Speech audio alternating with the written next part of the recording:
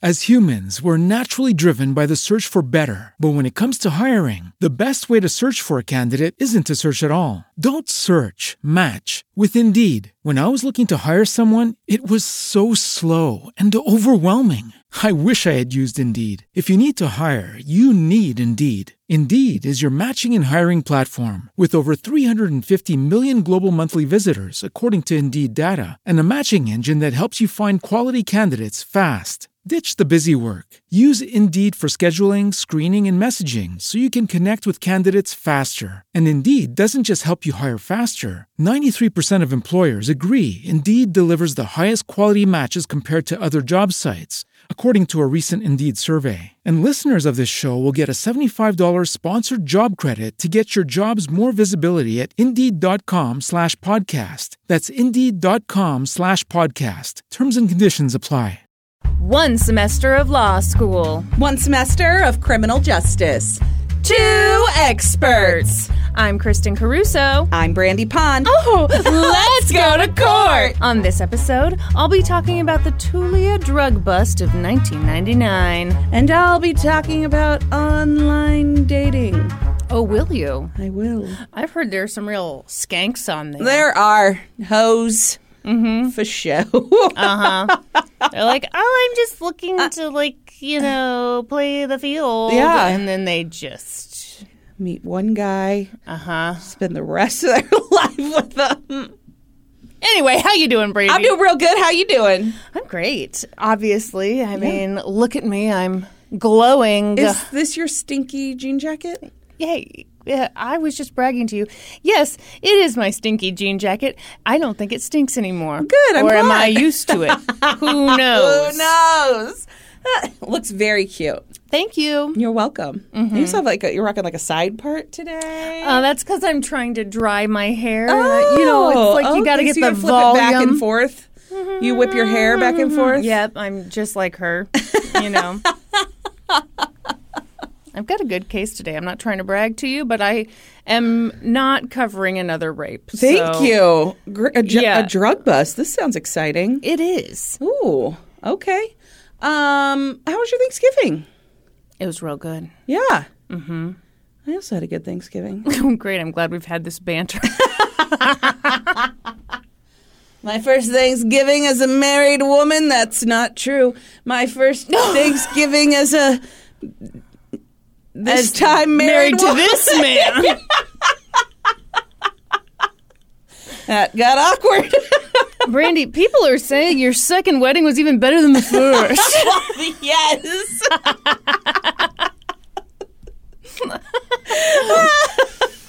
Oh, life. Ooh, there was a fun little moment while we were getting ready for the wedding, and my hair and makeup lady was like, "Yeah, no, it's not my first wedding," and I was like, "Not my first wedding either." But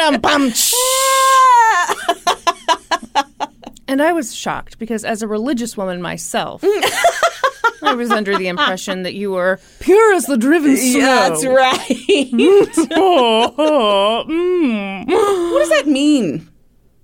It means you haven't gone No. banging. What the fuck is driven snow? I don't know, freshly driven through That wouldn't be pure. by a very clean car. I'm not really sure. You got any Christmas decorations up yet, ma'am? What? Maybe by the time this comes, I know now I'm sitting in your house. There are no Christmas decorations. I was gonna say, what? Are you trying to act like you were dropped in here by a stork and you don't know me? So what's your name there? That's London's favorite thing to do right now. What? Anytime she walks into a room, she says, "What's your name?" Oh, that's sweet. And then I'll be like, "I'm mommy," and I'll be like, "What's your name?" And she goes, "My name's London." That's pretty cute. It's so cute. She mostly asks David, and David's like, "I am Daddy." We're pretty sure. No, we're positive she looks exactly like him. 50-50. There's no way that kid's not his. Should we do an ad? No. We're going to do a butt plug for our Patreon. Darn right we are. Excuse me, everyone. People are thrilled because on the last bonus episode, we had a special guest. Normie Jesse. That's right, from the grave. Dug his way out to tell a story about his hometown. That's right. It was so good. It involved a love triangle. Yeah. Getting fully nude in a public place to seduce a man. Yes. White Oakleys. Yes. Norm's parents having sex. Stop it. That was brought up. And now Norman's mom can't listen to that episode. She has asked for a link many times, and I'm going to keep ignoring her. And now to do an ad for someone. You listen to that. You listen to that. Yeah, that was only half a butt plug. Oh my You God. got the butt part. You didn't get the plug part. Sorry, gang. To listen to that bonus episode plus 40 others, all you have to do is sign up for our Patreon at the $5 level or higher. That'll also get you access to the Discord, which is like a 90s style chat room. You can chitty chat the day away with other friends of the my show. Lord. What? Are you ready for me to be a pro? Yeah. All right. If you're listening to this on the day this comes out, waste no time. Go directly to our Patreon and sign up at the $7 level or higher. And you know what'll happen then? You can be on our fucking Zoom hangout. That very evening. That's right. We will have a Zoom hangout. That's exactly right. Will we do another Christmas craft that Brandy will freak out about and abandon halfway through like last year? That is what happened last year. I didn't even make it halfway through. You really threw a fit that year. I did. I might make you do another Christmas craft. No. Okay. All right, now we should do an ad for someone other than ourselves. All right, fine. As humans, we're naturally driven by the search for better. But when it comes to hiring, the best way to search for a candidate isn't to search at all. Don't search, match with Indeed. When I was looking to hire someone, it was so slow and overwhelming. I wish I had used Indeed. If you need to hire, you need Indeed. Indeed is your matching and hiring platform with over 350 million global monthly visitors, according to Indeed data, and a matching engine that helps you find quality candidates fast. Ditch the busy work. Use Indeed for scheduling, screening, and messaging so you can connect with candidates faster. And Indeed doesn't just help you hire faster. 93% of employers agree Indeed delivers the highest quality matches compared to other job sites, according to a recent Indeed survey. And listeners of this show will get a $75 sponsored job credit to get your jobs more visibility at Indeed.com/podcast. That's Indeed.com/podcast. Terms and conditions apply. Ma'am. Yes, ma'am. Would you like me to go first this week? What? You have already gone first like 2 episodes in a row. What? So while it is technically an even-numbered episode, I am happy to go first if you would like me to. Oh, my goodness. Is everyone listening to this? The last time we had a little mixy mix and I wanted to go second. You were like, no, them's the rules. You know, I'm very much a real rule follower. So. And for that reason, I will go first. Okay, if you insist. I do insist. Indeed, I do. Okay. Oh, I'm sorry. I sounded like the Chipmunks. You did. Okay. Yeah. Okay. All right. Shout-outs, too. First of all, do you know anything about this case? No, I know nothing about it. I'm quite excited about it. It is wild. A wild ride. It is Mr. Toad's wild ride. Do I need to be buckled up for it? I suggest you Do buckle I need to be on strapped in and strapped on? 'Tis up to you. I did sound pretty excited about that. I was going to say. It sounded like you might already have your strap-on and you were just kind of asking sort of to be polite, you know. Just so it's not appropriate that I have this thing, you know, swinging around over here. Do you say dingling and dangling? I sure did. You give me more apt adjectives. No, it's perfect. I like dingling and dangling. Are those verbs? Those are... Yeah. Huh. I am an English major. It was expensive. Okay. Shout-outs to the article Tulia Drug Bust of 1999 by Alex Hunt for the Texas State Historical Association. Is that Mike's brother? Nope. Shut up. Stop it. I was tricked into saying Mike Hunt on this podcast a few weeks ago. I shan't do it again.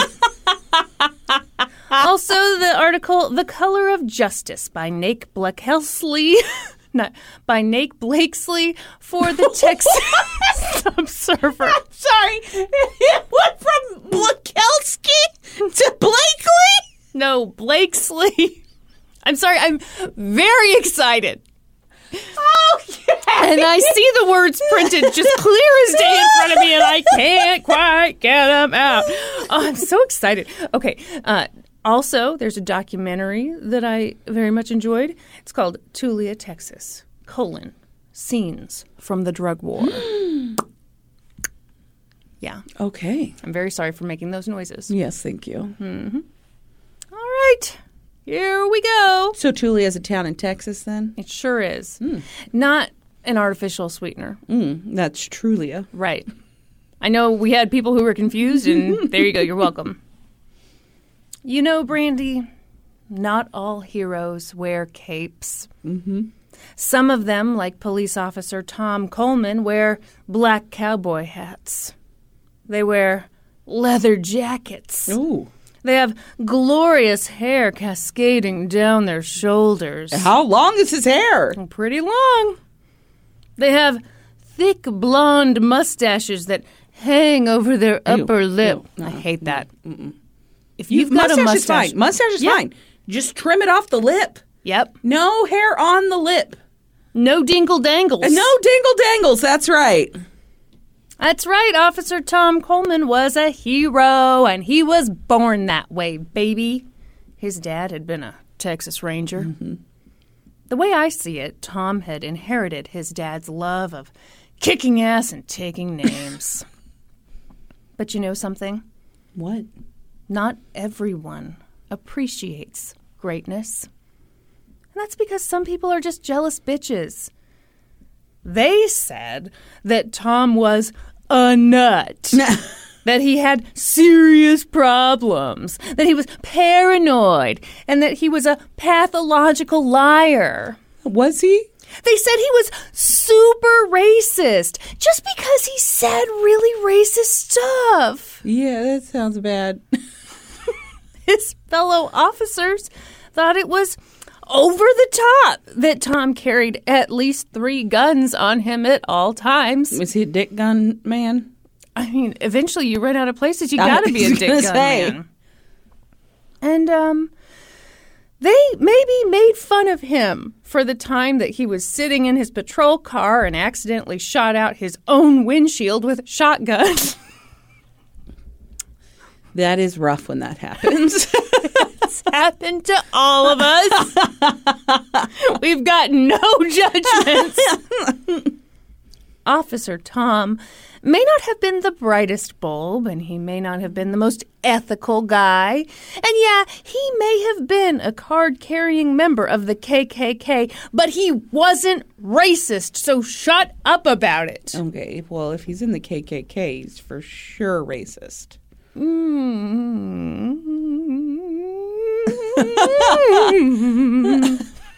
This is beautiful. Thank you. Thank you. That is just me disagreeing completely. Oh, okay. Because Tom's such a great guy. Great. Let's hear how great he is. Brandy, the important thing is that what Tom lacked in all other areas of his life, he more than made up for with passion. Great. And you know what? That was just what Sheriff Larry Stewart was looking for. Sheriff Larry ran the Swisher County Police Force, and Tulia, Texas was the county seat, which is where all the butts are. Now, to most people, Tulia looks like a sleepy agricultural town. They say, oh, it's just a small place. There's only 5,000 people living there. They say, oh, there's not a lot of money there. because a lot of people live below the poverty line. They point out that the town couldn't even keep a Dairy Queen in business. Really? Yeah, it tragically closed, leaving behind it nothing but dilly bars. Trail of Dilly bars. They say nothing happens in Tulia. There are no bars, no clubs. Is it a dry town? It's a dry town, no beer or liquor for miles around. I'd give a nickel for a sip or two to wash me down out of this dry town. Easy, Miranda. They say the only thing that Tulia has is livestock and churches. But you know what? The people who say that Tulia is a sleepy little town are just stupid bitches. Wake up, sheeple! In the late 90s, Sheriff Larry Stewart knew that Tulia was not just a sleepy little town. It was a town with a drug problem. Oh, yeah? Yeah. The war on drugs had made its way to Tulia, Texas, and it was up to Sheriff Larry to do something about it. Luckily, the federal government understood that the war on drugs was totally worth fighting. That's how I feel about it. Rude. Very rude. So, not that you'll be happy for him, but Sheriff Larry was able to use federal funding to hire an undercover narcotics agent. And for the job, he hired none other than Tom Coleman. Great. I'm glad you think so. I think so as well. Yeah, no. Now, did Sheriff Larry run a background check on Tom? No.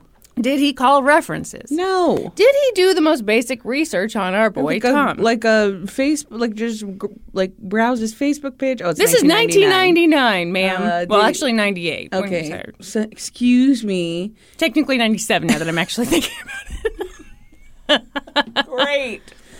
Did he look in the yellow pages for him? I don't know. What do you do for a basic check then? Brandy, I will answer none of those questions great. because they're all very rude. Okay. Got it. The important thing isn't what Tom's former colleagues would say about him, what his ex-wife would say about him, what anyone would say about him. The important thing to know is that Tom was excited about this job. Mm-hmm. He'd never done undercover narcotics work before, and what he lacked in experience, he made up for in enthusiasm. Yeah, we heard that part already. So he's going to frame people or plant evidence, or what's going to happen here? He's going to save the day. Oh, okay. God. Obviously. Right. Right away, Tom came to Tulia using the alias T.J. Dawson. He's really into Dawson's Creek. Yeah, that tracks for the time period. T.J. Dawson was an ex-con who loved buying drugs. And oh my goodness, did he buy some drugs. Tom spent 1.5 years working undercover in Tulia. There was so much to do, so many drugs to buy. Over the course of that 1.5 years, he made more than 100 drug buys. Wow. It was incredible. And get a load of this. You'd think that in a small, economically depressed town, the drug of choice was, I don't know, maybe pot, maybe? Wrong. Most of Tom's drug buys were for powder cocaine. Really? Yeah. Tulia was up to its dilly bars in cocaine. Up to its dilly bars. Yeah, Tom was truly doing the Lord's work. Great. And he was happy to do it. You okay there? Was he using the drugs? Brandy, he's a police officer. I know, and my question stands. Well, let me read you a quote from him, and you tell me if he was doing drugs. Okay. He later said, "Why'd I do it for 18 months? 'Cause I hate dope dealers, and I hate dope. Period. That's it." You just say nope to dope. That's right. Mm-hmm. Kind of a badass, Yeah, huh? I guess. Yeah. Mm-hmm. Okay. You getting some stirrings in your undercarriage No! for old TJ Dawson. So Tom was out there being a little sneaky sneak undercover agent. And you know what? This is amazing. He was so good at being undercover that he didn't even have to wear a wire. Wow. He didn't even have any video evidence. Oh, okay. He didn't have to have an undercover officer there to like back him up. What? That's the brakes. What? So these buys over this 18-month period. Over 100. Uh-huh. Thank you very much. So what was the tracking on those? He was purchasing with marked money and then turning those drugs directly into the police department, or? Brandy, if you could keep your pants on around Mr. TJ Dawson, he would tell you all okay. about his elaborate system. Okay, great. I'd Because love to there hear was it. a system. Great. Now, as I said, no photos, no wire, none of that. It was just Tom out there doing his thing, jotting down notes on his leg about who'd sold him cocaine at what time and where. What? Why was he jotting it on his leg? Do you have a better idea? Well, okay, first of all, I have a lot of questions about that. What, was he wearing shorts? I don't believe so. I believe he pulled up his pant leg. What? That's even weirder. Well, no, you don't want people to see. Think with your head, Brandy. Has he heard of notepads? I'm so glad you mentioned a notepad because other people also mentioned notepads. Yeah. And he has a response for that. He said that he didn't write his notes in a notepad because if he left that notepad laying around somewhere, someone might have found it. Uh-huh. Great. Okay. So it's just on He's his not going to leave his skin. leg. Okay. Great. Brandy, do you see any troubles with writing down so all that many. pertinent information on one's leg? So many troubles. Does not seem like a real great record-keeping method. Interesting. Okay, well, Sheriff Larry was thrilled with Tom's undercover work, and so was the local district attorney, Terry McEachern. McEachern. McEachern. Yeah. McEachern. McEachern. They understood that in a town this small, typical undercover methods just wouldn't work. Yeah, you got to write on a leg. Yeah, if Tom wore a wire, he might trip over it or cut off the circulation to his dick, you know? You never know what could happen. How are you fixing this wire? So it was fine that Tom was the only witness to all these drug deals. Oh, okay. But, oops, at some point, Did it again, I tied up my dick. This is why I don't wear a wire. Oh, baby. It's too tight. I just ride on my leg.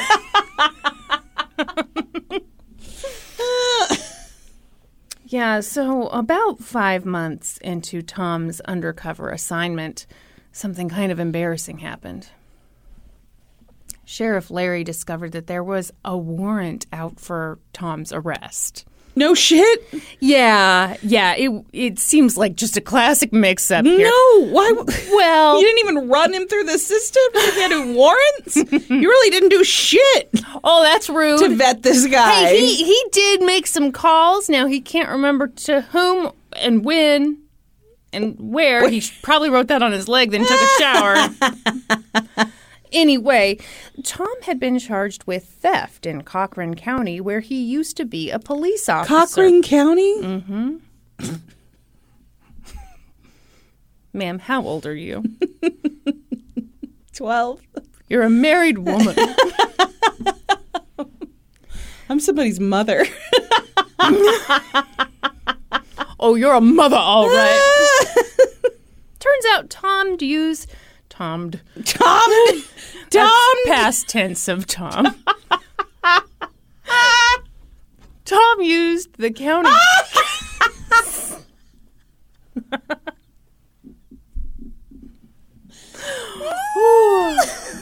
Tomming is present tense.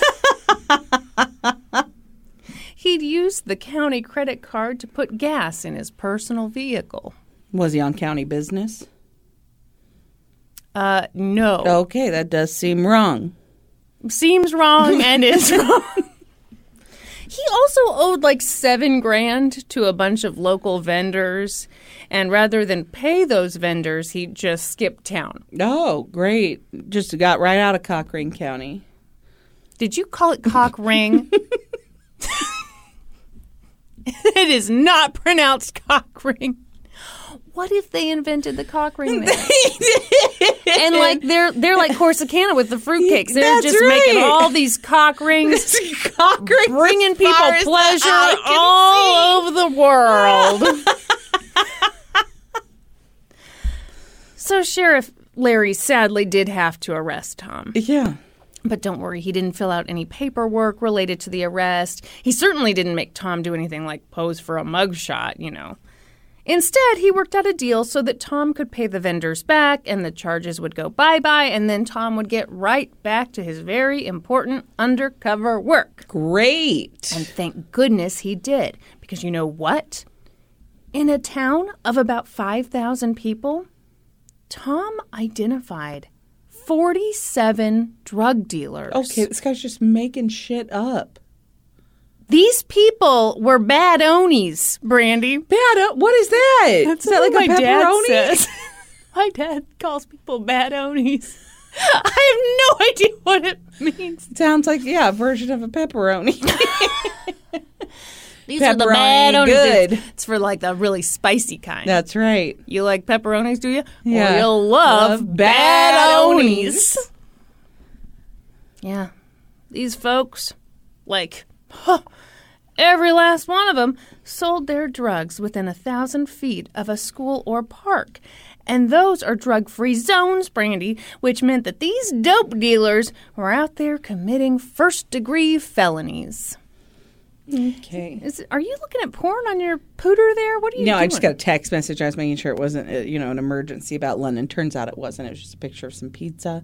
So everything's fine. You certainly looked at it like it might be an emergency. Was it covered in bad onies? No. Well, really, it's just that. What? I mean, this is so not important and nobody cares. No, David's mom sent a picture of pizza, and it's clear that she is asking, it's in the family group, asking them to guess where she got it from. Okay. But instead, David and his sister Caitlin just like, yum. have both responded saying it's not theirs. What? Like she's asking if somebody left it in her fridge. What kind of family is this? Let me tell you something. If someone leaves leftovers in my fridge, goodbye to you. Well, you have to respond now. Oh, absolutely. No, that's good. I didn't work hard on this at all. Please participate in the family group chat. Okay. Everyone. Sorry. We need to talk about Kevin. I mean, Brandy. About Brandy's behavior. I'm just like, why are they saying no, it's not mine? You know, ma'am, I'm okay with the listeners looking at group text as I tell my story, but maybe my co-host Yes, I could apologize. actually I'm back. engage. Oh. I apologize. Oh, wow. Listen to that. It's very unprofessional of me. Now I'm going to abuse this and go off on wild tangents that have nothing to do with anything. So, yeah. Needless to say, they had to get these fuckers off the streets. Yeah, all the fake drug dealers. No, very real Fake drug dealers.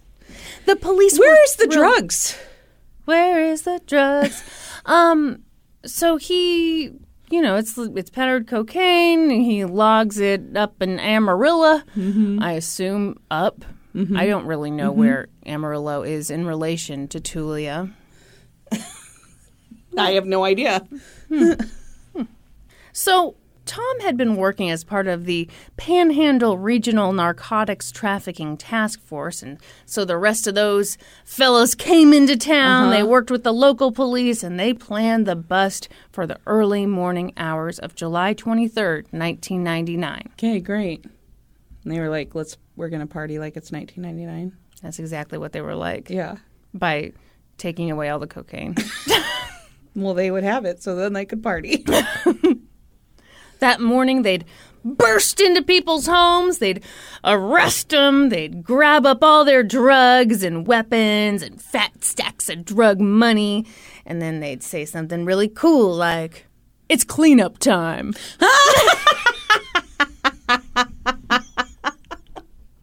And that's what they did. In the early morning hours of July 23rd, they burst into the homes of these drug dealers. Who weren't drug dealers at all. They were drug Just dealers. People that this racist guy targeted. Hey, you saw the leg notes? The writing's on the leg here.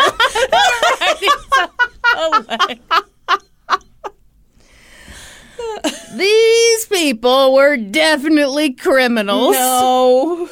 Not just citizens who were asleep in their beds. Yeah, they were terrified. Yeah! One man, Ewell Bryant, had been sleeping when the officers showed up, and he was wearing a pair of boxers. I mean, he's nothing like you. Some people just sleep in their underwear. Turtleneck and full-length pants. You're going to hate the rest of this. Okay. So all of a sudden, they're in his home saying they were going to arrest him, and he was like, well, okay, I need to get dressed. Yeah. And they were like, "First motherfucker hit the ground!" They said, "Where you're going, you don't need no clothes." What is this, Back to the Future? I never saw that movie. Where we're going, we don't need roads. Oh, okay. You know, as a never nude, I expected you to be more alarmed about the fact that they I hate took it. this man out of his house without. I can't even focus on it. I have to move on. Would you just drop dead, you think? Yes. You'd probably pass out. I would. I really think I would. Just be dragging your underwear-clad body. Yeah. I'm sorry, that's not funny. It would be terrible. That's the worst thing that could happen. Was that a snort? I'm sorry. I just wake up in jail with no clothes on and pass right back out.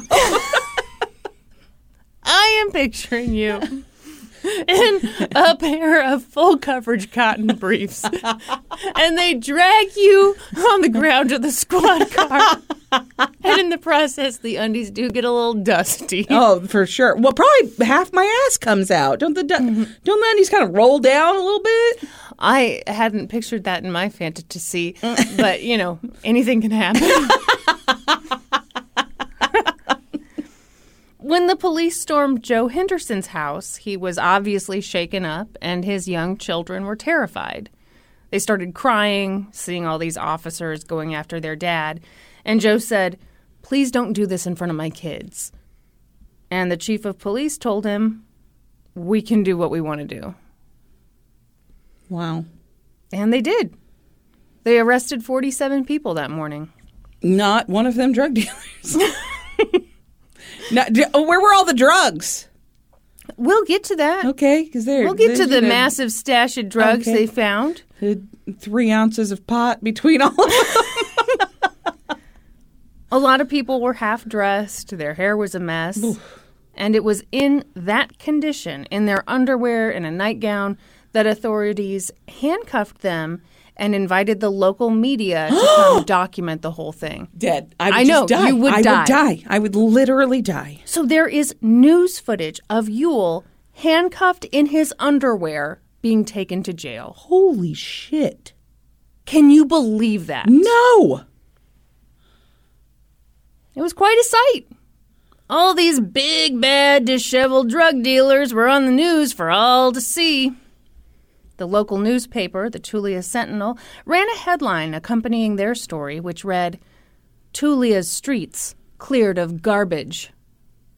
Wow.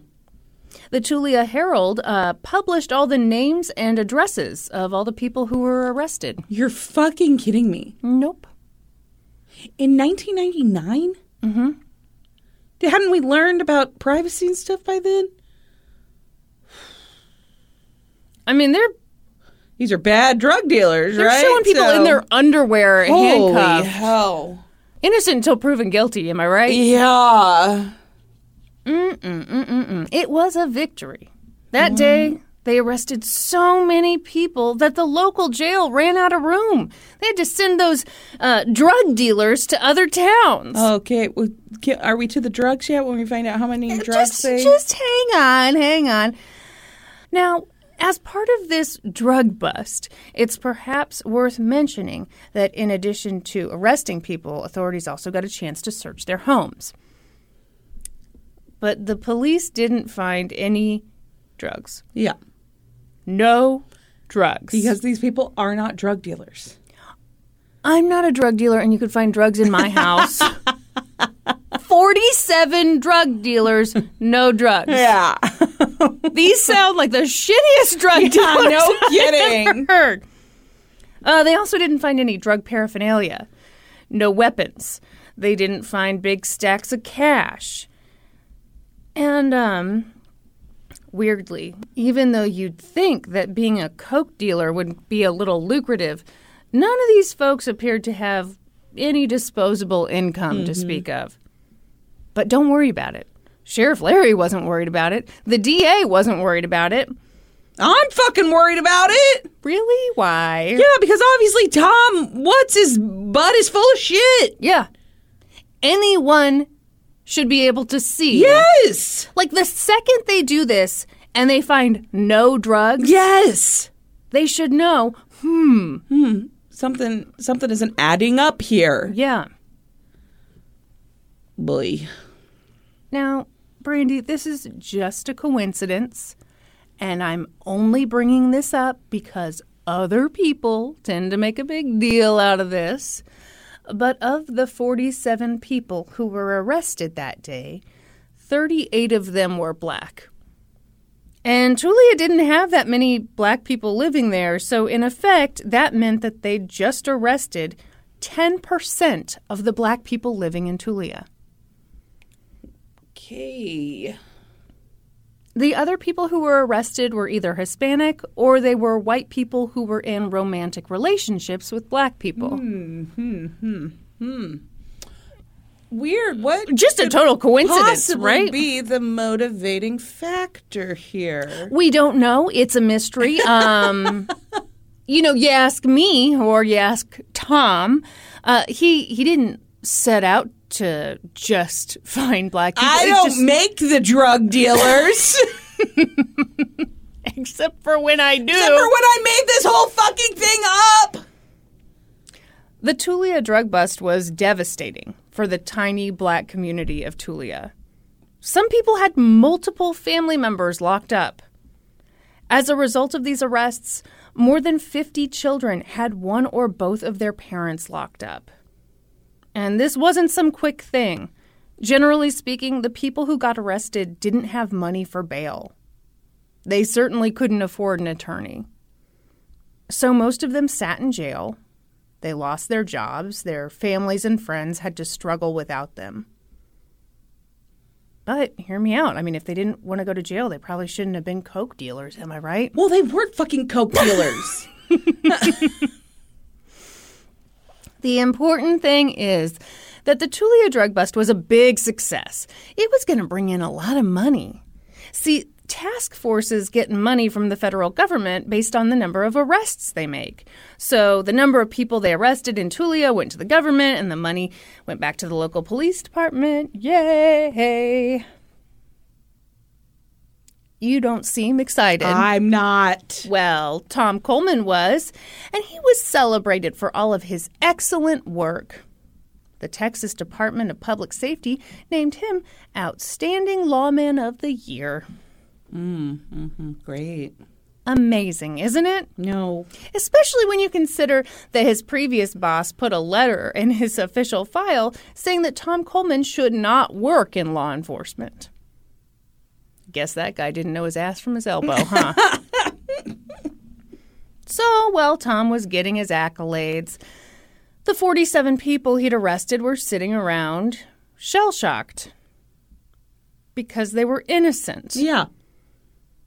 That's a huge reveal. Oh my God! No, oh, okay, sorry. I thought there were 47 coke dealers in this tiny impoverished Let's take town. it again. Oh yeah, because they were innocent. What? I know. I thought they were coke dealers. We all did, Brandy. I thought this was an entire town of coke dealers. It's so sad. It's like when all the moms in town are LuLaRoe dealers. Who are they going to sell to? It's very incestuous. The silver lining in this gigantic shit show was that the prosecution didn't have strong cases against anybody. It sounds like they have no case against anybody. Hey, they've got Tom Coleman's leg and his mouth, which will testify. But this lack of evidence didn't bother Swisher County District Attorney Terry. Oh, my God. Yeah, I think you might need to start that one over. Why? What do you think? But this lack of evidence didn't bother Swisher County District Attorney Terry McEachern. He was ready and willing to take these cases to trial. So he this did. Is a boy, Terry? Brittany, it's Texas. I was picturing a lady, In 1999. Terry. No. Okay, sorry. Hold on. I gotta redesign him in my head. Okay, I got it now. A guy named Joe Moore was the first person from the drug bust to go on trial. The DA said that Joe Moore was the kingpin of this whole thing. He was a huge drug dealer. Oh, yeah, was he? Yep. Worth noting, Joe Moore lived in a one-room home. A lot of the windows are busted out. Shingles are falling off the roof. He feeds hogs for a living. Yeah, sounds like a Kingpin. coke dealer. Yeah. Yeah, coke kingpin, excuse me. Yeah, he's not just a dealer. It's a facade. I bet there's a secret lair at that house. And boom, mansion. Yeah, you go in it, mansion. Also, stolen art all over the place. All the paintings from the Isabella Stewart Gardner Museum Right there. are in Joe Moore's secret mansion. Right. Joe Moore later said, I don't even know how a kingpin lives or nothing. I don't know nothing about that. But I know they live 30 times better than this. No, 100 times better than this. Oh. He was pretty funny. Joe had 2 prior convictions on his record. And, Tom took the stand and told the jury that Joe sold him cocaine. And the jury found Joe guilty. He was sentenced to 90 years in prison. Shut the fuck up. Mm-hmm. Yep. Oh, no. Joe's trial scared the shit out of the other people who'd been arrested. Yeah. A young man named Freddie Brookins Jr. didn't have any prior convictions. He was offered 5 years, but he was innocent. Yeah. He didn't want to plead guilty to something he didn't do. So he went to trial. And he got 20 years. Kizzy Henry didn't have any prior convictions either. She got 25 years. A guy named William Cash Love was also innocent. He was sentenced to 361 years. 8 of these cases went to trial pretty quickly. And in all these cases, only one of the jurors was black. Excellent. The jury believed Tom every time, with nothing to back him up. That's terrible. Eventually, the defense attorneys found out about Tom Coleman's arrest. They discovered that Sheriff Larry had literally arrested him in the middle of this undercover operation. The defense attorneys argued that the fact that Tom had been arrested for theft needed to be mentioned at trial. It spoke to his credibility, like this is all on his word. Yes. But Judge Ed Self, who presided over most of these trials, disagreed? Mm-hmm. Great. So that information wasn't presented at trial. I believe it might have been presented at one of these trials. I can't remember. I watched a lot of videos on this. But bottom line, the jury always sided with Tom. Wonderful. What? Nothing. The Tulia drug bust victims were terrified. They hadn't done what they were accused of doing, but they saw the writing on the wall. People were going to prison for decades. Do you mean on the leg? No one saw it because he washed his stupid fucking legs. He wasn't wearing jorts. I don't think so. Oh, man, I even have that in here. People were going to prison for decades based off of the testimony of a dude who wrote notes on his leg. So people started taking plea deals. Ramona Strickland took a plea deal and paid a fine. Tom Coleman's description of her from their supposed drug deal said that she was 6 months pregnant. Ramona hadn't been pregnant for like 6 years, but she didn't want to risk going to trial. Because it wouldn't matter. They wouldn't believe her. Exactly. Leroy Barrow had been accused of selling Tom an 8-ball of cocaine, which was wild considering that Leroy picks up cans for a living and doesn't have electricity in his home. But yeah, he's dealing 8 balls of coke. Yeah. Leroy decided that even though he was innocent, he'd be better off pleading guilty to a lesser charge. So that's what he did. Mm-hmm. A lot of people took plea deals. But roughly 25% of the people who were arrested pled not guilty and went to trial. And, some of those cases were kind of tough for the prosecution. For example, Tom Coleman had said that this guy, Ewell Bryant, had sold him cocaine. And in his notes, Tom described Ewell as a tall black guy with bushy hair. Uh-huh. Ewell Bryant is 5'6", and he's bald. Tall. And has been for years. Okay. So tall. Something I love about Ewell. Most sources say he's 5'6", but occasionally when he's in interviews, he'll be like, I'm 5'6" or 5'7". Depends on if I have my boots on. You're 5'7" in my mind, Ewell. Also, Ewell was at a fair about 50 miles away from Tulia when this supposed drug deal went down, so his case got dismissed. Another guy, Billy Wafer, had been at work at the local seed processing plant when... Billy Wafer? Yeah. It's my favorite snack. Billy Wafer? What? Like a wafer. Never mind. We went that far for a joke about you enjoying wafers? Patty, obviously no, cut Patty, that. you have to keep Patty, that in. cut Patty, it. don't Patty, you dare. cut Don't it. you. What's your favorite kind of wafer, huh? A Billy Wafer.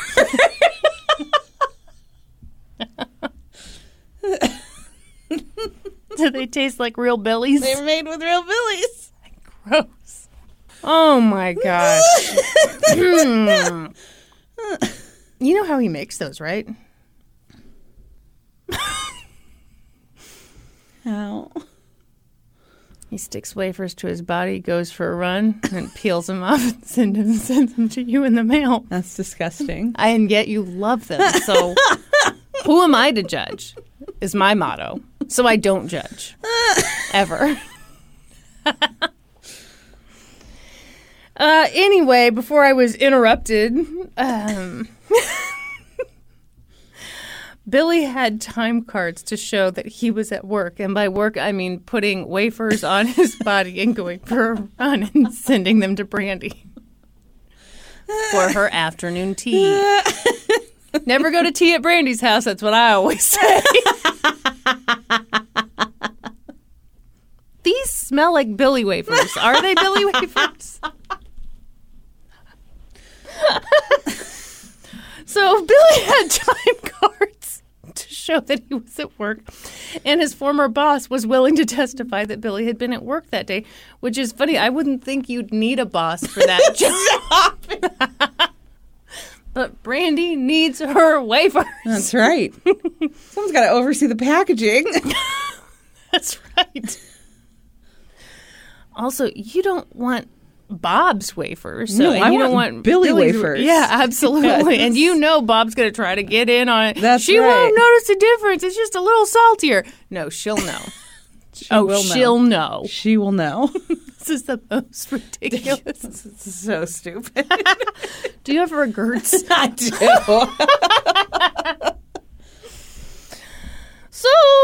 the DA dropped that case too.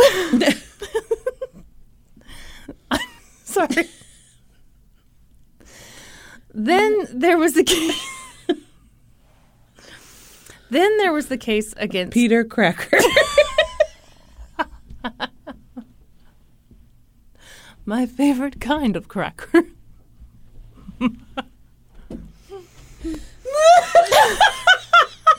So stupid. Whew. Then there was the case against Tanya White, Okay. who made excellent snowballs. She was able to produce a bank receipt that showed that she'd been in Oklahoma City at the time when Tom Coleman said that she sold him drugs. Yeah. But it was better than that, because as part of that transaction, she deposited a check and then withdrew $8, and as a result, she had to sign some paperwork. And that made it an assisted transaction, which meant that a bank teller had seen her there at the bank. Oh, that is good. What paperwork does she have to sign for $8? I don't know. She just had to sign. Okay. Sign. There wasn't like multiple forms. I realized when I said paperwork, it sounds like and here, and you sign here. And then you sign initial here, and here. And here's your $8. You want that in small bills? And thank you for banking with us today. Have a complimentary Billy wafer. That's our thank you. You'll find them located next to the Peter Crackers. Thank you so much for dropping off these snowballs. We do know you appreciate have a lot of choices when it comes to banking.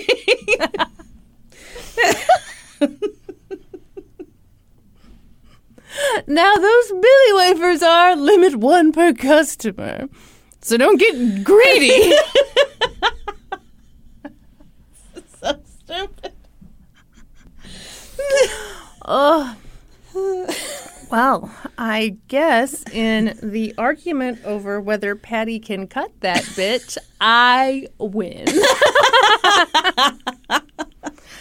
So Tanya's case was dismissed. But 3 of her siblings weren't so lucky. They all went to prison as a result of this drug bust. Oh, my gosh. By this point, people were starting to question the Tulia drug bust. Yeah. So let's get to the part where, like, we figure it out. It's all a lie, and we get to all 47 of them get to sue the pants off of Tulia and the sheriff's office, and Tom Coleman gets his ass in prison. And when they sue the pants off of him, they see his bare legs and they say, frame a bunch of Yes. people. Yeah. A group of friends formed the Friends of Justice, and they began talking about the Tulia drug bust and advocating for the people who'd been arrested. They got the Amarillo chapter of the NAACP involved. An attorney named Jeff Blackburn, who I've talked about in like all of my Texas cases. Yeah. I'm obsessed with this man. He got involved. Pretty soon, Vanita Gupta, who worked for the NAACP Legal Defense Fund, got involved too. News articles came out about this case. The Texas Observer covered it, then the New York Times, then 60 Minutes. A documentary came out. People outside of Tulia were outraged. How'd the people inside of Tulia feel about it? They felt like justice had been done. Great. The white people. Well, yeah, obviously. exactly. Elaine Jones, who was head of the NAACP Legal Defense Fund, said, "How do 46 drug dealers function in a community of 5,000 people? What's the client base? I was market gonna say, isn't who the there. fuck are they selling to? Who are 46 drug dealers selling drugs to? Yes. The defendants in Tulia are guilty of being black and living in Tulia. That's what they're guilty of." Yeah. She was right. It didn't make sense. No. Outsiders were pretty certain that this drug bust had been racially motivated. It had targeted the black community in Tulia. What's that little rag for? What little rag? That little rag. Oh, it looks like an eyeglass cleaner, don't you think? Oh, I guess it could be. Well, I guess this is my house. Yes, that's why I'm asking you. I assume that my husband came in here to record some narration because he's a very famous YouTuber. Mm-hmm. And perhaps he cleaned his glasses so he could squeaky, squeaky, squeaky, get a better look at the screen. Oh, that makes sense. And thus deliver to you a wonderful YouTube video. Yeah. Perhaps it's about Mario Kart. Perhaps you should turn off this podcast, after my story, before Brandy starts, and then go watch it. Perhaps you should Gaming listen historian. for a familiar voice. Oh, did a very sexy lady make a guest appearance on that I don't video? know about that, but I'm on it. You did a lovely job, Brandy. Thank you. Okay, sorry. Back to your story. Uh-huh. So, people had their suspicions about yes, this. I've had my suspicions since the beginning. Wow. A genius sits among us. Sucking on belly wafers. Outside the Tasty Freeze.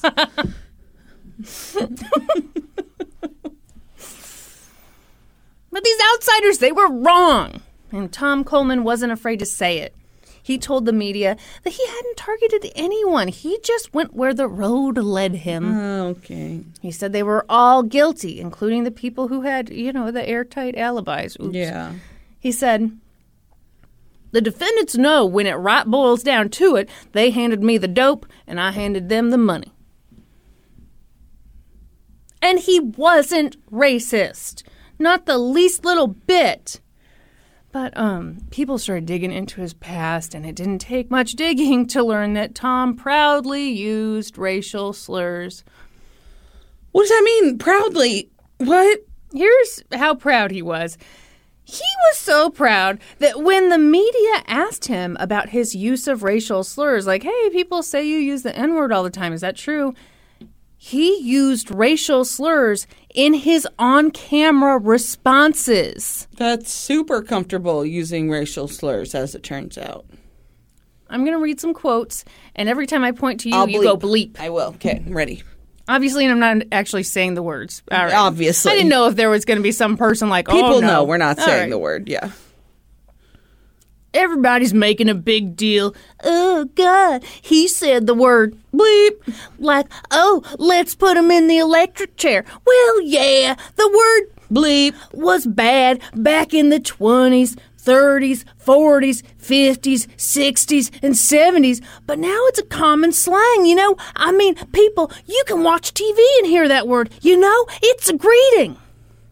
No. No, it's not. My favorite was when he went through all It was the bad decades. in the 20s, 30s, 40s, 50s, 60s, and 70s. But not now. Not now. My personal favorite interview came from Tom's appearance on 60 Minutes, which he was not smart enough to stay away from. For this segment, he was interviewed by Ed Bradley, who is black. Mm-hmm. And here's how that exchange went. Once again, I'm going to have to throw it to you. Yes. Because, of course, he says the N-word. Of Why course. wouldn't he? He says it to a black man, too. Uh-huh. Wonderful. Cool. Great. Awesome. It's great. The word Bleep. yes, sir. I've used that word. I've used it a lot. Yeah. Sup. Bleep. Uh-huh. Sup. Uh-huh. What? Yep. That's what this dipshit said on 60 Minutes when asked about his use of racist language. Wow. Ed, is that a greeting you'd use with me? Tom, oh no, sir, not you. Ed, but it's okay to use around other people? Tom, yes, sir. Ed, do you consider yourself to be a racist? Tom, no, sir. Ed, do you see how some people might hear what you say and think that you are a racist and that you simply railroaded dozens of people because of their race? Tom, that's been said, yes, sir, but that wasn't the case. Okay. It's truly amazing that Tom was dumb enough to speak to the media, but thank the good Lord he did, because in the process he showed his whole racist butthole. Yes. By this point, it had been a few years since the arrests. A lot of people were locked up and had been for quite some time. Yeah, we got to get them out. Brandy, this is a past tense. Okay. We gotta get them Are out they now. out? Are they out? Did they get out? And is Tom in now? The defense lawyers... Just like for racism. Being racism? Being racism. The living embodiment of racism. He is a walking Klan robe. Yeah. The defense lawyers got new hearings for several of the defendants, and they got Judge Self to recuse himself. I'm sorry.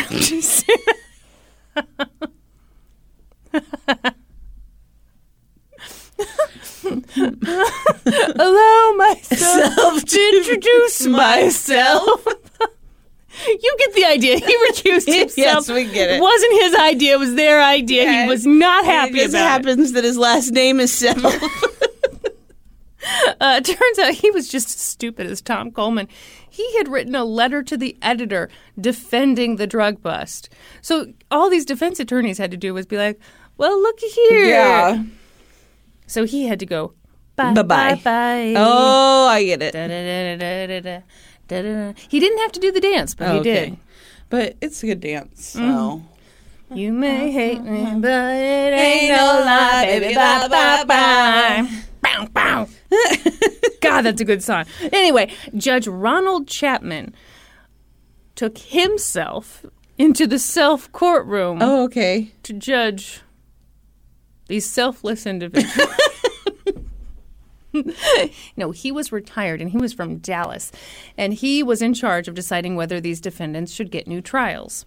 At the hearings in March of 2003, the defense argued that the information about Tom Coleman being charged with theft should have been allowed at trial. Yes. They actually argued a lot of things because this whole thing was such an avoidable mess. Yes. I mean, at any step of the way, Yeah. this should have been stopped. And in a surprise move, in the middle of these hearings, the prosecution basically pissed themselves and recommended that the court drop charges against all of the defendants.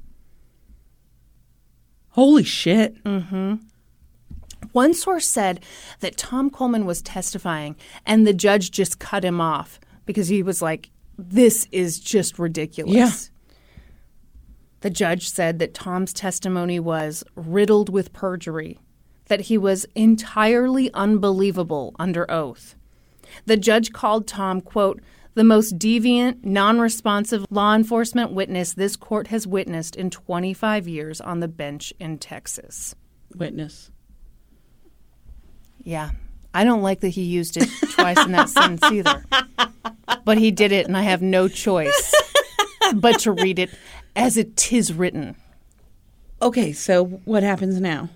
Oh, They that's just the end of open the up. story. No, stop it. They open up the jail cells and everybody runs out. There's the dawning of the age of Aquarius is playing in the background. Oh, that'd be cool. Billy wafers for everyone. Billy wafers all around. On June 16th, 2003, everyone who had been... 4 days after my birthday. Oh, my God. Everyone who had been... I'm 17. Okay. I'm all hot. Yeah, you are. Oh, yeah. Bet you wish I had some wafers stuck to me. On June 16th, 2003, just mere days after Brandy's birthday, everyone who had been convicted in the Tulia drug bust was released from prison. They'd been in prison for roughly 4 years. And they got together in a little circle and they all looked themselves in hang a on. mirror. Hang on. A few months later, Okay. August 22nd, 2003, That's the day after my sister's birthday. Are you serious? Governor Rick Perry pardoned 35 of the people who'd been convicted in the drug bust. Why only 35? I think others hadn't been convicted. You know, some people had their I charges gotcha. dropped. Okay, Yeah. okay. Exactly. Tom's like, present. Oh, shit, that wasn't a roll call. Jeff Blackburn stayed on the case and won some lawsuits for the defendants. The Tulia defendants received about $6 million in settlements. But this drug bust had a terrible impact on people. One of the men who was arrested was interviewed on the 20th anniversary of the drug bust. His name is Christopher Jackson, and he said that to this day he can't sleep in. He said, "I get up early. It's just a habit, man, because you don't know what they're going to do. They did it once. Who says they won't do it again?" Oh, that's fucking terrible. Now, you might be asking yourself, whatever happened to 1999's Outstanding Lawman of the Year, Tom Coleman? Yeah, where'd Tom Coleman go? Well, after the drug bust, he got another job in law enforcement, but he got fired from that job for sexual harassment, which, I mean, what you had to do to get fired for sexual harassment in the year 2000. I mean, my God. Yeah, seriously. Had to wrap a wire around your dick and tell somebody it was a gift. I don't know. It's my dick in a box. Ooh, it's my dick in a box, girl. Cutting off circulation. Ooh. But then the Tulia, I called it Trulia here. Then the Splenda drug bust caught up with him, sort of. He was indicted for 3 counts of aggravated perjury. That's it? Yeah, you're not going to like this next part. 3 counts? I know I sure didn't. 3 counts? Mm-hmm. Seems like 47 people were accused. Our favorite thing's about to happen. Okay, so he faced up to 10 years in prison and a $10,000 fine for each felony charge. The prosecution dropped one of the charges. So when he went to trial in 2005, it all came down to whether he'd lied at the 2003 hearing when he said he'd never stolen gas using a county credit card, and whether he'd lied when he said that he didn't learn that there was a theft charge against him until August of 1998. Now for the part that we hate. He couldn't be tried for the testimony that he gave at any of the Tulia drug bust victims' trials. Because he has immunity as a... The statute of limitations. You shut your fucking face. Right? Yeah. They could only get him on this stuff that he said at that hearing in 2003. That is such bullshit. That is bullshit. So his trial took place in Lubbock, Texas. Lubbock or leave it, as I say. Love that song. In front of a jury of 11 white people and 1 Hispanic person. They deliberated for 2.5 hours. They acquitted him on the gas charge, and they found him guilty of lying about when he'd learned about the theft charge. Uh-huh. So then it came to the sentencing phase. Yeah, what's he get? 1 day of unsupervised probation? The prosecution talked about the Tulia drug bust and all the damage that Tom had done. They advocated for prison time. Victims of the drug bust spoke to the jury. I called it a drug bus. Apologies. There's supposed to be a T there.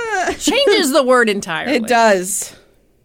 Freddie Brookins Jr. said, "I was incarcerated for something I didn't do. I missed seeing my kids grow up." But Tom's defense attorney argued that as a former police officer, Tom would have a real tough time in prison. No, that's just too bad for him. He said that probation would be punishment enough. And the judge agreed. Oh, my gosh. Tom Coleman was sentenced to 10 years of probation and a $7,500 fine. He never admitted any wrongdoing related to the Tulia drug bust, and he certainly never apologized. The DA in this case, Terry McEachern, got the tiniest slap on the wrist by the Texas Bar Association. They found that he had engaged in misconduct when he prosecuted these cases. Yeah. So they suspended his law license for 2 years. But he was still allowed to practice law during those 2 years, as long as he basically promised to be a little good boy. So he never stopped practicing law. He lost his election, but, yeah. I mean, he was fine. Incredibly, there are people who still don't see this case for what it is. Michelle White was one of the victims of the Tulia drug bust, and she went on to become a certified nursing assistant. But she said that even years after this whole thing was over, in quotation marks, people still talked about her like she was the bad guy. Mm-hmm. She said, they still call you a drug dealer even though your case has been overturned. They made a mistake by letting us out. You hear that a lot. Wow. And that is the story of the Tulia drug bust in 1999. Was wild. Oh, gosh. It's so gross to me because it's so obvious that this guy was full of shit. Yes. Anyone should have seen that along the way. Yeah. The DA, anyone in the DA's office, the fucking sheriff, any of the other officers, anyone involved in this. Yeah. You're telling me we've got a ton of drug dealers in this town. We go arrest them. There's no drugs. Right. Yeah. It's ridiculous. At least they got punished in the end, huh? Wow. Yeah. Really. You love to hear that they got what they had coming there at the end. Mm-hmm. As humans, we're naturally driven by the search for better. But when it comes to hiring, the best way to search for a candidate isn't to search at all. Don't search, match with Indeed. When I was looking to hire someone, it was so slow and overwhelming. I wish I had used Indeed. If you need to hire, you need Indeed. Indeed is your matching and hiring platform with over 350 million global monthly visitors, according to Indeed data, and a matching engine that helps you find quality candidates fast. Ditch the busy work. Use Indeed for scheduling, screening, and messaging so you can connect with candidates faster. And Indeed doesn't just help you hire faster. 93% of employers agree Indeed delivers the highest quality matches compared to other job sites, according to a recent Indeed survey. And listeners of this show will get a $75 sponsored job credit to get your jobs more visibility at Indeed.com/podcast. That's Indeed.com/podcast. Terms and conditions apply. All right, you ready to talk about some online dating? Yes, my God. Is it going to be a light one? No. Oh, okay. It's my case. Someone's going to get murdered. Great. Obviously. Oh, Lord. All right, I got this from a new show that I had not heard of called Sex and Murder. Oh. It's an HLN show that I did, full disclosure, read a recap of and watched some clips. Did not watch the entire program. Couldn't be bothered, eh? I preferred to read articles and other stuff. Oh, God, it's that bad? I was not a fan of the show. Oh! Anyway, also, chillingcrimes.com had a wonderful entry. Always. Phil Line knew something was wrong. It was Saturday, April 9th, 2016, and Phil had just arrived at the house of his ex-wife, Ingrid Line, to do their scheduled handoff of the couple's 3 young daughters. Phil and Ingrid hadn't been divorced long, but they had settled into... Oh, my God. Did someone kill this woman and her 3 daughters? No. Okay. Phil's got the kids. Oh, Calm so down. he's not picking... No. It's okay. I'm sorry. I get it. I get it was it. a Brandy case. It is a Brandy case, but no, the know daughters are how fine. horrible The daughters are fine. Phil has the daughters. Yeah, he's bringing them for drop off. I'm on track. So they were pretty recently divorced, but by all accounts, Phil and Ingrid had a very friendly relationship still, and were doing very, very well at co-parenting. And they'd fallen into this very routine handoff thing, and it was working. But on this particular morning, when Phil pulled up to Ingrid's house in Renton, Washington, which is about 15 minutes south of Seattle, he noticed that Ingrid's Toyota Highlander wasn't in the driveway, and it was always parked in the same spot. Mm-hmm. Phil's concern grew when he knocked on the door and no one answered. And then he tried to call Ingrid several times, and again, no answer. The calls just went to voicemail. This wasn't like Ingrid at all. Her daughters were her world. Ingrid worked as a nurse at Swedish Medical Center. No word on if she got that job because her name was Ingrid, but I have to assume it's connected somehow. Suspect some favoritism. I do. Anyway, Swedish Medical Center is in Seattle. But Phil knew. Why is it Swedish? I Medical don't Center? know. I have no idea. You're telling me you didn't even look at. What if at the hospital all they serve are meatballs? They just have IKEA hospital beds. Oh, that'd be terrible. You put together your own bed. They fall apart constantly. But the meatballs are They're good. pretty good. They might have horse meat in them. What? That was a whole thing. Oh, gross. There's probably a lawsuit about it. Oh, no. These are things I don't want to hear about, Brandy. Anyway, continue. Sorry. Anyway, so she was a nurse at Swedish Medical Center. No word if that was because her name was Ingrid or, but we have to make assumptions here. But Phil knew she was off that day, specifically because it was the day of the handoff, and she was eagerly anticipating the return of her 3 daughters. Right. When Phil was unable to reach Ingrid, he reached out to Ingrid's mother, Jorga, or Jorga. I don't know which way it's pronounced. I heard it both ways. Okay. It's spelled Jorga. I tried to look it up on like a pronunciation site, and then I tried to listen to it pronounced, and it was pronounced both ways on the show. Both ways on the show? Well, like one person pronounced What it are one they, way, me? and Oh, okay, I exactly. gotcha. So like, I'm not sure. Jorga or Jorga, perhaps. I also tried to listen to some news clips. Nobody said her name. Anyway, my sincerest apologies. Anyway, so he calls Jorga, which is how I believe it's pronounced. I would imagine. Yes. That sounds right. Yes. And was like, hey, I'm out the house to drop the girls off. Ingrid is not here. I can't get a hold of her. Have you talked to her? And she was like, no, I haven't heard from her at all. That's very unusual. And so she had a key to Ingrid's house. And so Ingrid's mother came over and met Phil at the house. And they went in to the house together. Inside, there was no sign of Ingrid, but There was a burp. no, huh? And they were like, was that a ghost? Oh, another one. What the hell is happening? I don't know. It's a gassy ghost. Gassy ghost. So inside there was no sign of Ingrid, but there was her purse and her cell phone and her driver's license. All things that she would not have left without. No one leaves without. Yes. Yeah.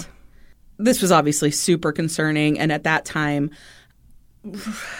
okay, some of the articles say that Jorga called 911, but I'm pretty sure on the show that they said Phil called 911. One of them calls 911 and reports that Ingrid is missing. Maybe they did like a tag team thing. Maybe they called together. Anyway. Or maybe they both called. They could have. Yeah. Yeah. And so they report her missing, and then they also started to reach out to some friends, some neighbors, see if anybody had talked to Ingrid. One of Ingrid's friends said that she had gotten a text from Ingrid the night before, around 10:30 that night, that she was on a date. And then they also talked to a neighbor of Ingrid's, and he said that Ingrid had been dating a man named John, that he'd seen him a couple times over the last several weeks. Was his last name Smith? I mean, this Right. sucks. So Jorga and Phil weren't aware that Ingrid was dating anyone. It wasn't something that she had talked about openly with her family. And it seems like, according to the friends and yeah, the it's neighbor, it super wasn't. new. It was super new, and it wasn't serious by any means. Right. She'd seen him a handful of times over the past maybe like 6 weeks. Okay. And so at this point, Jorga's like, well, that's probably our best bet, is to get in contact with whoever she was on a date with.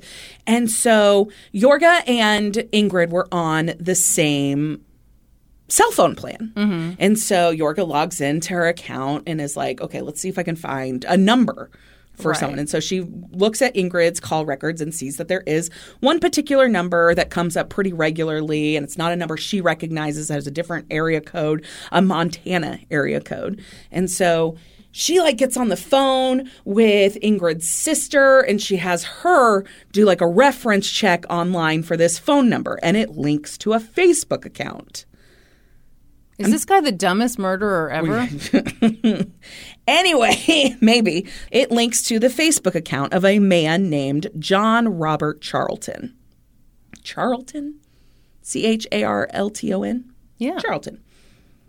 And so Yorka sends him a text message. Mm-hmm. She's like, hey, do you know Ingrid Line? Yeah. And she gets this in response. Oh, boy. My name is John. I'm guessing she asked also what his name was. Yeah. I thought she was with her kids today. And Yorga said, when did you last see her? She's not here. Her phone is here. Her driver's license is here. Her purse is here. Mm-hmm. But she is not. Please respond. I've called 911. Yeah. And John responded, 911? What's going on? We went to the Mariners game last night, but we didn't stay the night together because she has her kids today. I'm not sure what she's told you about me and our relationship. And Yorga responded, she's missing. What time did you see her last? Right. A police officer needs to speak to you. You may have been the last person to see her. Please call this number. And she gave him the number of like the officer who was handling. Right. I'm sure he just didn't waste any time. I'm sure he called that number right away. No, and also he stopped responding to messages at that time. I bet. And so this would be so horrible. Oh, yeah. Can you imagine? Oh, it'd be terrible. And so a little bit of time went by and Yorga sent another text message. She said, can you call me, please? I know your name is John Charlton, so please call me. Mm-hmm. Like she's like, listen, I know who you are. Yeah. I can track you down if I have to. Yeah. Don't make me. Man, I like her. Yeah. All right. And again, there was no response from John. So Yorga sent another text message. She said, please, John, did Ingrid say anything about someone coming to see her after you separated from her last night? We can't find her or her car. As I said, her phone and ID and purse are at her house, but she and her car are gone without a trace. Any help would be appreciated. We are desperate. She would never just go off and leave her family. Yeah. So Ingrid's family is like beside themselves with worry about where Ingrid could be, if something has happened to her. And they've reported her missing, and they're getting going on a missing persons investigation with the police department. And while all of that is going on, in another part of town in Seattle, just a few miles away, a man gets home after being gone, like out of town for a few days. His name's Mike Navasio. He gets home, he's been out of town for a few days, and he's got his like trash bin and his recycling bin that he'd set out before he left. They're like on the curb. Yeah. And he's going to bring them in because, you know, the trash has already been picked up while he was gone. He pulls in his trash container, like puts it in the garage or wherever, and then he goes to pull the recycling bin in. And he noticed that it's like really heavy. Oh, my God. Like there's still stuff in it. But not like the cardboard and stuff that he'd put in there before. Right, because the recycling bin is never heavy. Exactly. And so he flips it open and then like sees that there's stuff in it. And so he kind of like tips it into his yard to see what comes out. And in it were 3 kind of translucent white plastic bags that were almost like packaged around what looked to him to be human remains. Oh, my gosh. He said the thing that really caught his attention was what looked like painted toenails. Oh. He was interviewed about this on the show, and he, like, chokes up describing it. Can you fucking imagine? No, I cannot. You go to pull your recycling bin in, and there's a body in it? Ugh. No. So he calls the police. The police come out immediately. They call out the medical examiner. They open the bags, and in them are a human head. Oh, my God. A foot. An arm with the hand attached and the lower portion of a leg. These remains were really fresh. There were no signs of decomposition. Oh, my God. Which meant that they were very easily identifiable. Yeah. They had the head. They knew immediately that these were the remains of a woman who had just been reported missing, Ingrid Line. Did he just put her body parts in random trash cans? Not trash cans. Why recycling Why bins. recycling bins? I would say let's get to it in a minute, but I'm afraid I'm going to forget. And I think Okay. that this is really kind of interesting. So there's this theory that, like, because he put them in recycling bins, he wanted to get caught because recycling gets put into, like, the big receptacle. They come and collect it, and then it has to be sorted through. It's not like putting something in the trash and it just goes to the landfill. I mean, I think it he is probably- interesting that he put it in the recycling Or he's bin. just an idiot and didn't know the difference between the recycling bin and the trash bin. Maybe. I don't know. But yeah, there's this whole thought by the police that maybe the reason he put it in recycling bins because he wanted to get caught. Because all of that stuff ends up being sorted. Somebody has to go through it all. Right. Okay. I don't know. Yeah. Anyway, so they find these remains, and over the next several days, more of Ingrid's remains were found in different recycling bins throughout the city. A man got a call from his neighbor saying that they'd opened up their recycling bin and there was something in there, and so he went over, and it was Ingrid's torso. Oh, my God. Another part of her, like a Is leg. it possible that he just wanted to traumatize as many people I as think that's possible? very possible as well. Yeah, a portion of her leg was found at a recycling plant. We made it all the way to the plant and was found in the sorting process.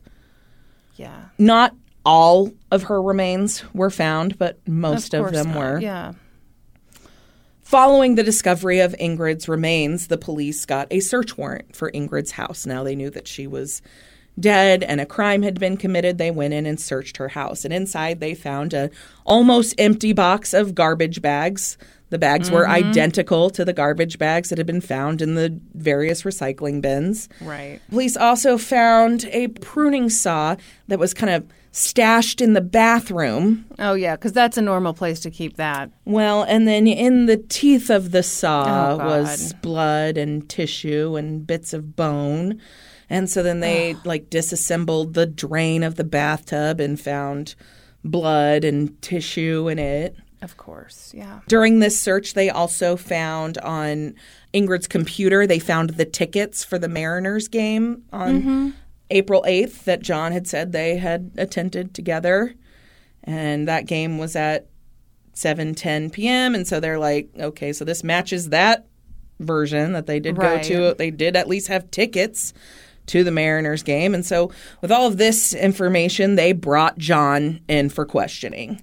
That was on April 11th, so 2 days after Ingrid was reported missing by her mom and ex-husband. So John is brought in for questioning, and he told the police that, yeah, of course, he knew Ingrid. Yeah, that's not a mystery. They'd been dating kind of casually for, the last 6 weeks or so. 6 weeks or so? Why did I say it like that? I don't know. I liked it, though. You spend much time in Minnesota, do you? I don't.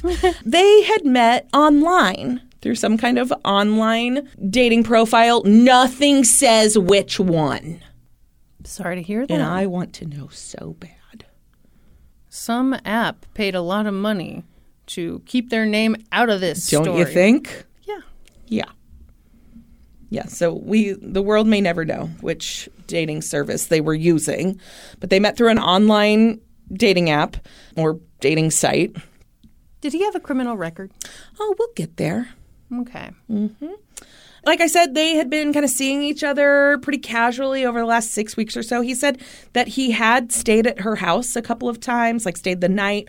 But on that night of the 8th, when they went on the date to the baseball game, he did not spend the night because Ingrid's children were due back the next morning. And she was like, nope, you can't stay here. You can't be here when my kids get here. So, gots to go. John said that they had gone to the Mariners game, and then they'd gone to a bar afterwards, and then they'd come back to Ingrid's house at some point. But it was all pretty fuzzy to him because he'd been very drunk. How drunk? Really, really drunk. So much so that he couldn't actually remember how they got back to Ingrid's house. Maybe they'd taken a bus. Maybe they'd taken a cab. Maybe they'd driven Ingrid's car. How much had he had to drink? A lot. Okay, but I want numbers. Like, what was he drinking? Well, what he told the police was that he had been highly intoxicated and that he had a drinking problem. Oh, wow. Yeah. Okay. So he says at some point he ended up back in Seattle. He assumes that Ingrid must have driven them there, but he can't remember. Mm-hmm. And they're like, okay, so... This is all super convenient that he can't remember. Yeah, and they're like, okay, so where'd you go when you got back to Seattle? And he said, well, I don't really know. I would have to say probably I came back to the sidewalk because that's where I woke up the next morning. Come on. And they're like, what? You came back to the sidewalk? Well, and that's when he told them that he didn't have a place to live. He was currently living on the streets of Seattle. What? Uh-huh. That's right. Who paid for the Mariners game tickets? I assume Ingrid. Well, and if he's getting super drunk at a stadium, I mean, that's... Yeah. You got to have some serious money. Yep. Okay. He did say that Ingrid was acting pretty weird that night. Oh, like when you murdered her? But he was pretty sure they had sex. Give me a But he couldn't fucking fully remember break. because, again, he was super intoxicated. Yeah. Okay. He told the police that he didn't think that Ingrid was meeting anybody later that night. How would he know if he's this drunk? Exactly. Yeah. You don't know shit. He did also, in addition to saying that he had a drinking problem, he did tell them that he was not a, quote, normal person. What does that mean? I have no idea. Okay. And they're like, okay, great. At some point during the course of this interrogation, though, John did ask for a lawyer. Okay. And at that point, the police were like, all right, we'll let you contact a lawyer. And they left the interrogation room, and John stayed in there, and the little camera kept on rolling. And John rolled up his sweatshirt and used it as a pillow and took a nap on the floor. Okay. So then they decided to look into John Robert Charlton's previous history, see if he had any prior convictions or anything like that. It turns out he did have a bit of a lengthy criminal history. He was convicted in 2009 of felony theft in Montana. He was convicted of negligent driving in Washington in 1998. He was convicted of second-degree aggravated robbery in Utah in 2006, and he was charged with battery in Idaho in 2009. Okay. But that wasn't all. What? There was also an incident with his parents. In 2006, John's parents, Ray and Joanne Charlton, filed for a temporary protection order against John, saying that they feared for their safety because he had drunken outbursts.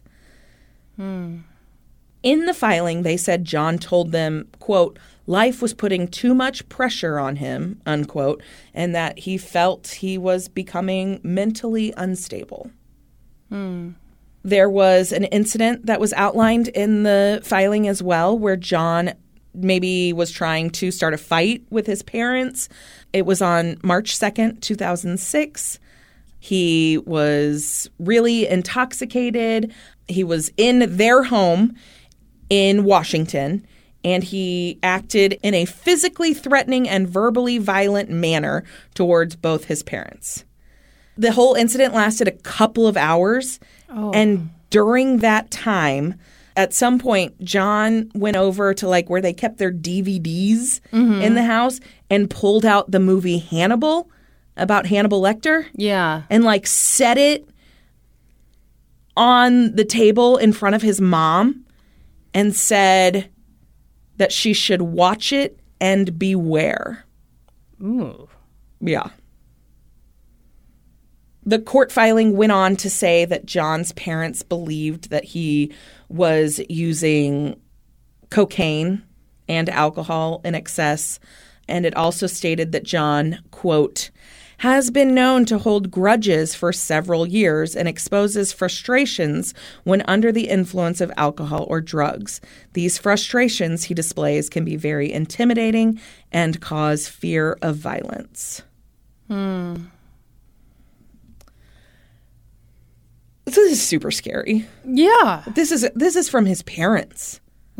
They did eventually ask the court to dismiss the petition. Right. So nothing ever moved forward with that. But, I mean, clearly there's a history of violent behavior with this guy. Absolutely, yeah. So police started looking into maybe who had an interaction with him more recently, closer to when Ingrid went missing. And they spoke to one of John's ex-girlfriends. So this is someone that he was still having like a sexual relationship with, even though their like technical relationship had ended. They'd broken up, but occasionally she would let him come sleep on her couch and they'd have sex or whatever. Right. And she said that he had a drinking problem and that he was a mean drunk, but that he'd never been physical with her. She said that at some point she had been scared of him during an interaction where he had been drunk, and she'd said, you can't stay at my house anymore. And so he'd spent some time at a homeless shelter in Seattle. And then he had come back a few times to her house. She was letting him store some stuff there when he was homeless. Right. And so every now and again he'd come in. It was over about a year-long period. And in March, she learned from John that he'd started dating Ingrid. They'd met online, but that it seemed like it was pretty casual. And then she said that she saw John in April 9th or 10th, and that he had what looked like a black eye and some scratches on his face. And he said that he'd been robbed. And all his money had been taken, but she noticed that he still had his wallet. Yeah. When they had John in custody for that interrogation, when they brought him in, 2 days after Ingrid was found murdered, they had taken some pictures of his body and they found, there was an abrasion on his forehead. There were some scratches on his chest. There was an injury to his left hand. He had injuries to his lip and chin. And he told the same story. Like, part of the time he was like, I don't really know what happened. I have a drinking problem. I don't remember anything. And then another time he said, I got robbed. Yeah. Police did eventually find Ingrid's car in downtown Seattle, right like around the corner from where John said Ingrid had dropped him off for his nighty-night sleep on the sidewalk. Yeah. This will shock you, Kristen, but just a couple days after Ingrid was reported missing, John was arrested and charged with premeditated first-degree murder and theft of a motor vehicle. Well, okay, but why? Because he murdered her. Yeah, this is terrible. The case was pretty circumstantial. There wasn't any physical evidence tying John to the crime, and he pled not guilty. Cool. And the prosecutor said that he felt like this was a tough case. The prosecutor in the case was Dan Satterberg, and he said, we can't explain everything in this case. Yeah. We may never understand why she was killed, but the police and the prosecutors working on this case have done a tremendous job of piecing together a solid case against the person we believe to be responsible for her death. But they were worried about how this would sound to a jury without being able to provide some kind of motive. And it's not required of a prosecution, but a jury likes a story. Yeah. They like to know why. And there was no why in this case other than this guy is I think there's no why in a lot of cases. Absolutely. Especially cases where some guy just decides to murder people. Yeah. Yeah. The defense, by contrast, said that there was no forensic evidence that linked any person to Ingrid's murder. Least of all, John Robert Charlton. Not least of all. Least of all. No, that's just not true. The defense said, what stands out to us is the lack of evidence connecting Mr. Charlton to these acts. We ask that the community not jump to conclusions during this tragedy. I mean, it is troubling. I mean, so they've got nothing. Do they have his fingerprints on the weapon? They did have his fingerprints on Ingrid's door handle to her car. Oh, but that doesn't mean anything. No, it's not. That's not very strong. No. That's like the only physical evidence they have against him. Well, shit. Yep. And John was sticking to his story that he had no idea what happened to Ingrid the night after the baseball game. He was too drunk to remember anything. But he was sure she'd driven him back to the city and he'd slept on the street that night. And later that day he had signs on his body that he'd been in a fight. So to me that's evidence of something. Yeah, absolutely. Yeah. The prosecution worked a year putting this case together, a little over a year as it moved toward trial. And the trial was scheduled to begin in October of 2017. But just days before it started, John withdrew his not guilty plea and pled guilty to all charges. Really? Yes. Wait, he didn't get offered a deal. No, he just pled guilty. Wow. That's astonishing. I agree. Okay, so there might be, this was confusing to me, there might be something about sentencing here that resulted in him changing his plea without a plea deal. So initially, all of the articles when he's arrested and charged say that he's facing life in prison without the possibility of parole. Right. But then when he pleads guilty, the maximum sentence he's facing is 28 years. So I'm wondering if sentencing guidelines in the state of Washington are different based on if you're found guilty or plead guilty. Okay. Well, that has to be. That would make more sense if you had some incentive for doing this. Yeah. Okay.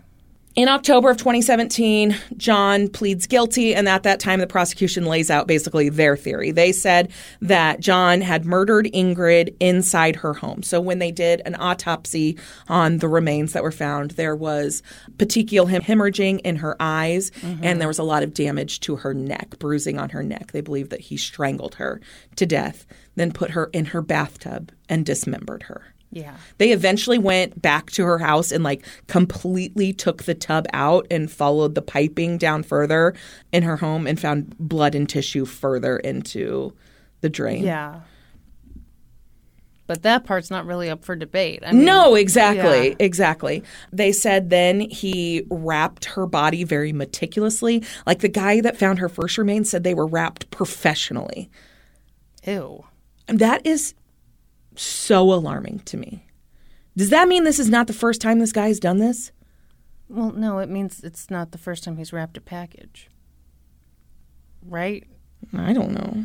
Well, how do you professionally wrap Well, I was thinking more like a butcher, not like a a present. No, I don't think they have bows on them. Stop it. I thought you meant packaged professionally. No? I mean, it's just they weren't in boxes or anything. They were wrapped in plastic. This is gross, and I hate you for telling me this Okay, you're story. welcome.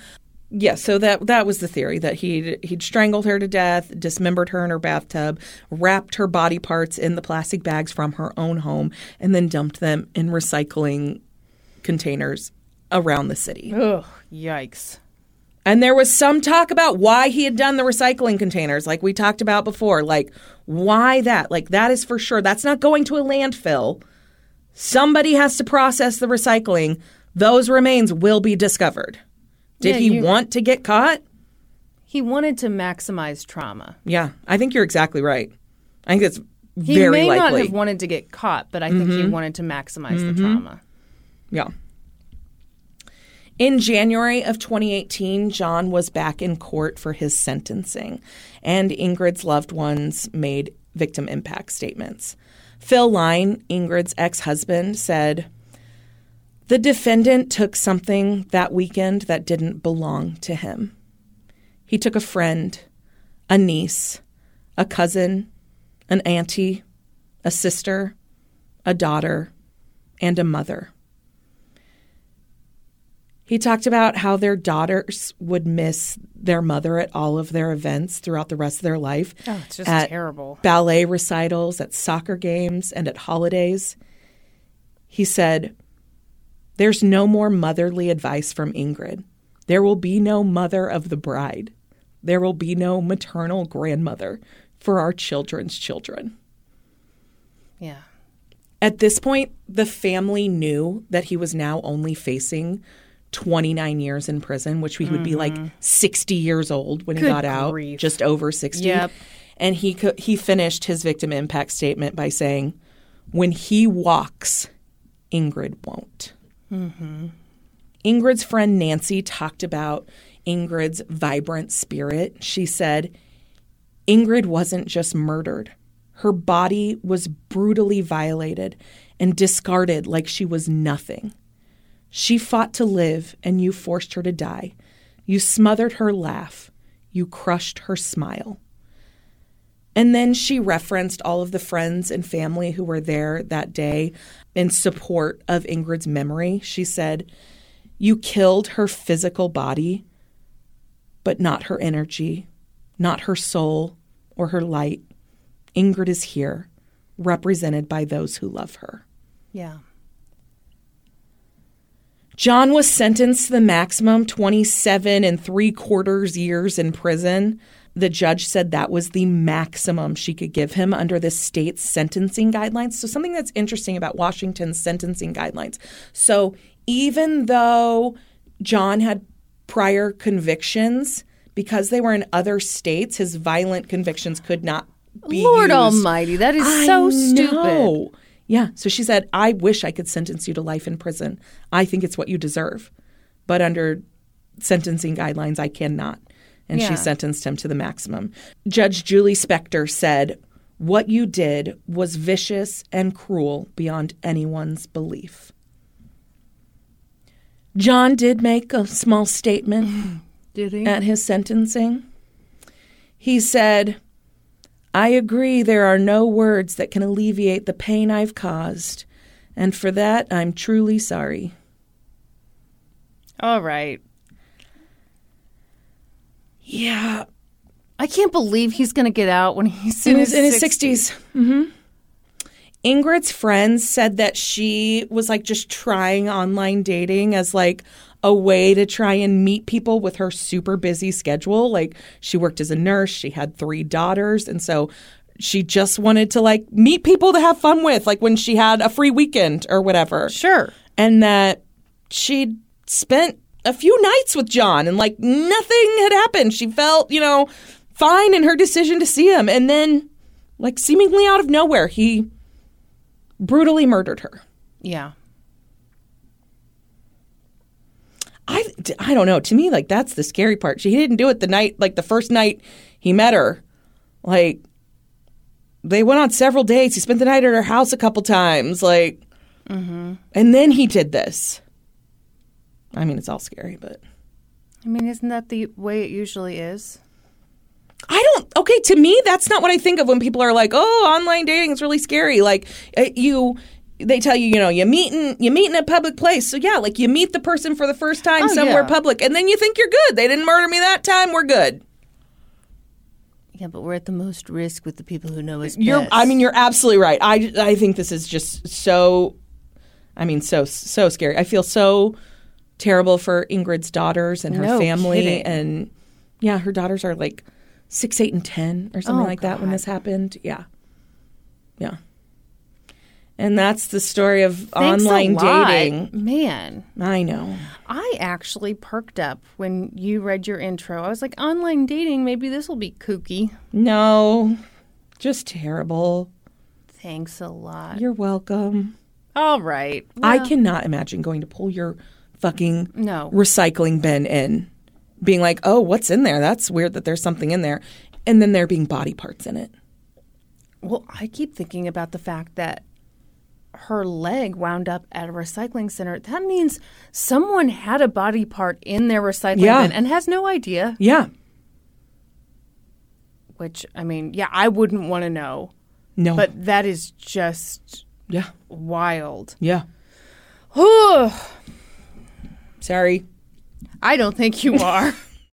As humans, we're naturally driven by the search for better. But when it comes to hiring, the best way to search for a candidate isn't to search at all. Don't search, match with Indeed. When I was looking to hire someone, it was so slow and overwhelming. I wish I had used Indeed. If you need to hire, you need Indeed. Indeed is your matching and hiring platform with over 350 million global monthly visitors, according to Indeed data, and a matching engine that helps you find quality candidates fast. Ditch the busy work. Use Indeed for scheduling, screening, and messaging so you can connect with candidates faster. And Indeed doesn't just help you hire faster. 93% of employers agree Indeed delivers the highest quality matches compared to other job sites, according to a recent Indeed survey. And listeners of this show will get a $75 sponsored job credit to get your jobs more visibility at Indeed.com/podcast. That's Indeed.com/podcast. Terms and conditions apply.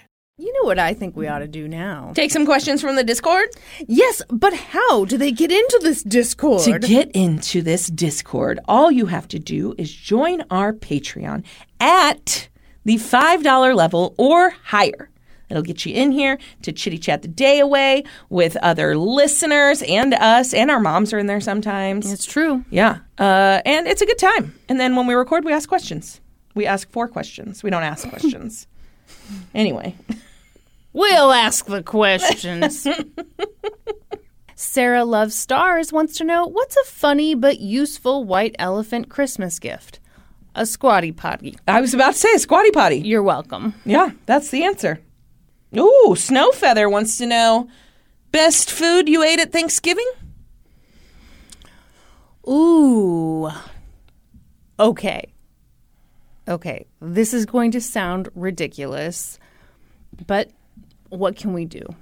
My sister-in-law made apple dumplings. Mm-hmm. She did them using apples and crescent rolls and Mountain Dew. Mountain Dew? It acted as a syrup. What? It was fucking amazing. She has yet to send me the recipe, and I'm not okay with it. Apparently, it was super easy to do. It was delicious. I was on board until the Mountain Dew. That sounds weird, but I could see it. No, of course it sounds weird. Okay, it sounds very weird. But you throw in the Mountain Dew, then put the whole thing in the oven, and it bubbles on down. Yeah. Okay. All right. I bet that was delicious. It was amazing. My favorite is the same every year: sweet potato souffle. Mm-hmm. It's sweet potatoes that it just is. It's just dessert. It's so good. Yeah. Mm-hmm. No, it sounds amazing. Ooh. What? Fireball Front Yard Throw Up asks, how much gravy did Brandy eat this Thanksgiving? 0. None. Ugh. Why are you like this? I don't like gravy. So many things she doesn't like. Ooh, I think this is interesting. Shalifornia wants to know, Kristen, what's your idea of the perfect environment to write? Okay, that's tough. Because it probably varies, right? Yeah, it varies. So sometimes I find it helpful to go to a coffee shop because I feel ashamed about going and spending $4 and not actually doing anything. Also, there are people around, so it's like, well, I better get to work. But yeah, I don't know. I like it to be pretty quiet usually, too. Writing is hard. Yeah. You have a lot of silent coffee shops around here, do you? No, see, that's the thing. It's a trade-off. Yeah. You bitch. Okay.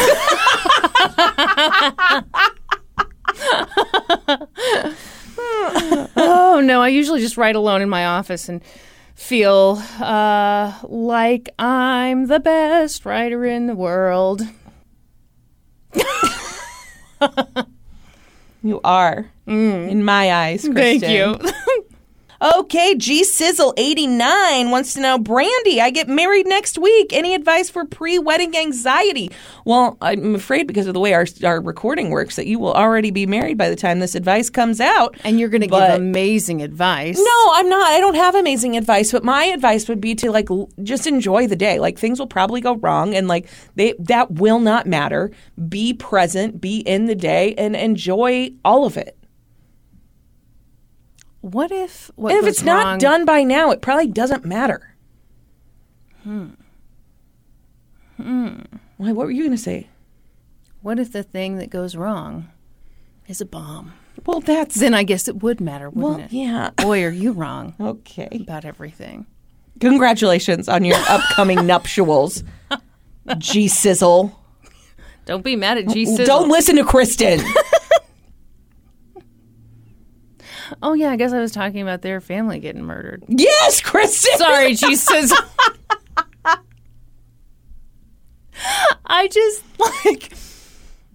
like to shit on it when people give advice like, everything will be okay. And I like to come in and say, but what if it won't be okay? Steve Lunny wants to know, Brandy, did you and David keep your vows secret from each other until spoken during the ceremony, or did you share them ahead of time? So actually, we had intended to keep them secret. We both wrote ours completely separately, but then the night before the wedding, we read our vows to each other. We wanted to have just like a private moment. And so, yeah, the night before the wedding, we exchanged them in the privacy of our bedroom. And I was laying down in between them. But like her feet were up by our heads. Her head was, so it was like she wasn't there. I just washed them. It's fine. Oh my God, I want to know the answer to this so badly. Sapphire Tulip wants to know, Brandy, what's the worst hair situation someone has gone to you with? Spill it. I would say the hardest situation someone has come to me with was like severe matting due to depression. Oh, yeah. So, yeah, they hadn't gotten out of bed for a while, so they weren't washing their hair, weren't properly combing their hair, and it became very matted in the back of their head. And she was embarrassed about it. And that would be so hard to work up the nerve to go to a salon. Absolutely. And worried that I was going to have to basically shave her head. Yeah. But I was able to work most of it out and only cut very minimal amounts of her hair out. It took a really long time. I'm sure. I'm sure was very uncomfortable for the client. Yeah. But in the end, she was so thankful to maintain most of her hair and was appreciative that you were so sensitive about it. Yeah. And she was like, I've been dreading coming somewhere and I'm sure someone would say to me, and like the idea of that someone would make somebody feel badly about something like that just kills me. Yeah. But you know what happens. Oh, for sure it happens. Mm-hmm. For sure it happens. Did I ever tell you that about the time in I think it was high school when Kyla sat down in a salon chair and started by saying something like, I think I just need some help with, and the lady goes, oh, I can see that. Right? Yeah, I mean, some people. Some people are Some people, yes. So did you know before that person came in that you were going to be dealing with a matted hair situation? Yes, they had called. Yes, okay. they had called and asked if it was something we could do. Yeah. And they wanted to make sure we had enough time booked for it and everything. Yeah. Yeah, I think that must be part of the key there. Yeah. Which even that is really difficult. To call and have the conversation is super difficult. And it feels embarrassing but there are things beyond your control and things happen and it's nothing to be embarrassed about. Did you just tell her to look on the bright side? Yeah, I just drowned her in a bunch of toxic positivity. You said, hang on.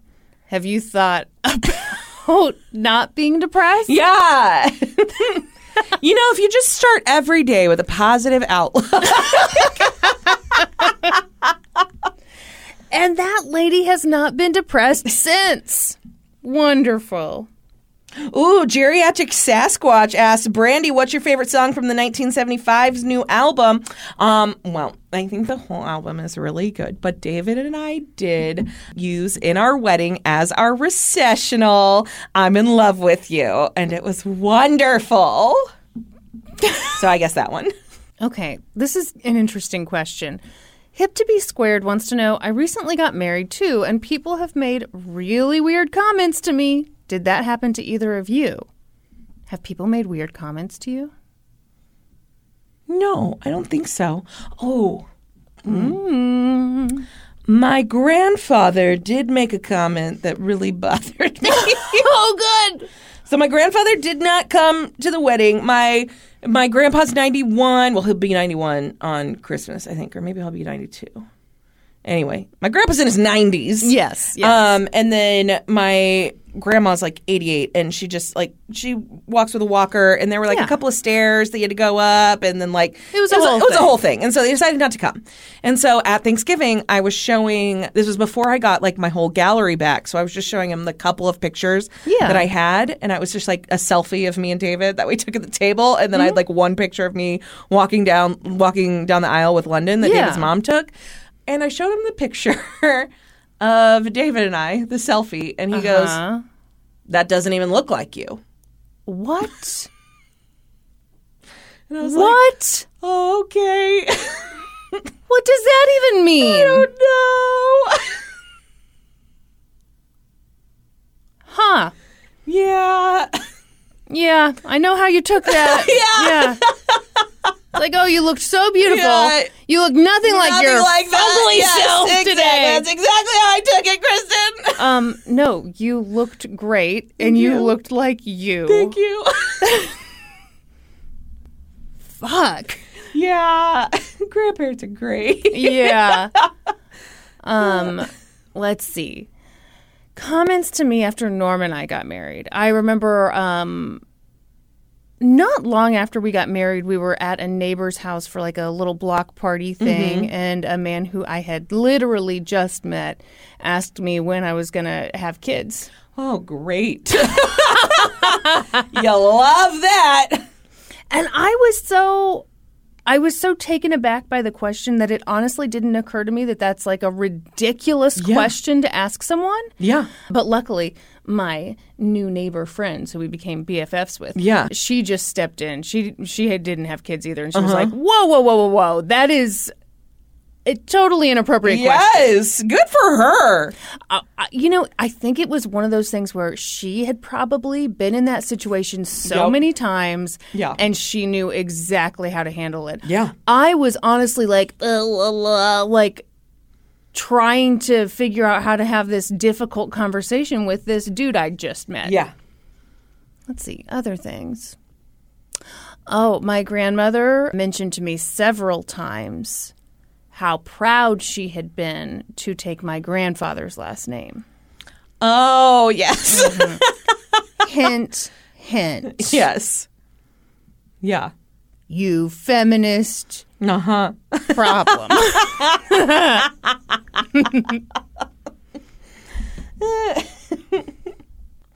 Fat Asset says, open bar? Was there Fireball? Did you bless the marital suite bathroom? No, there was not a drop of Fireball served at my wedding. Which I mentioned on the complaint card. No, I sampled the beverages at your wedding. I was quite thrilled. We offered an assortment of liquors for people to make their own drinks from. Well, not make their own drinks, order drinks from the bar. It wasn't a self-serve situation.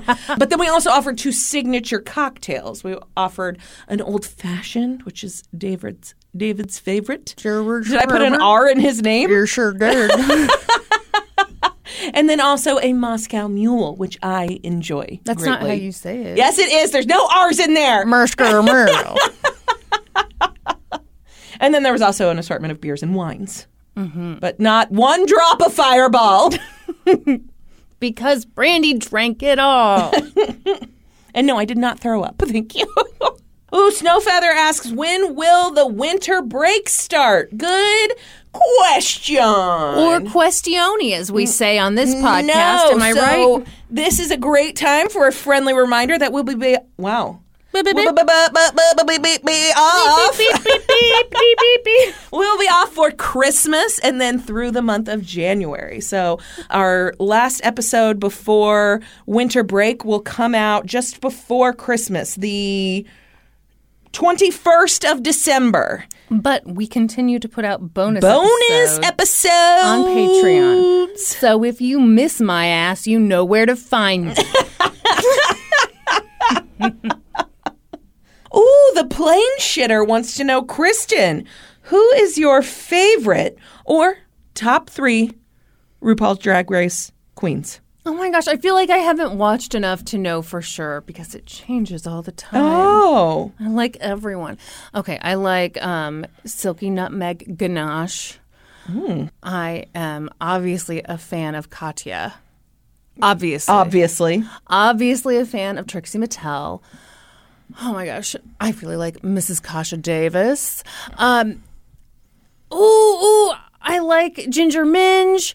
Oh, I like Eureka. See, It's too many. We can't. Can't handle it.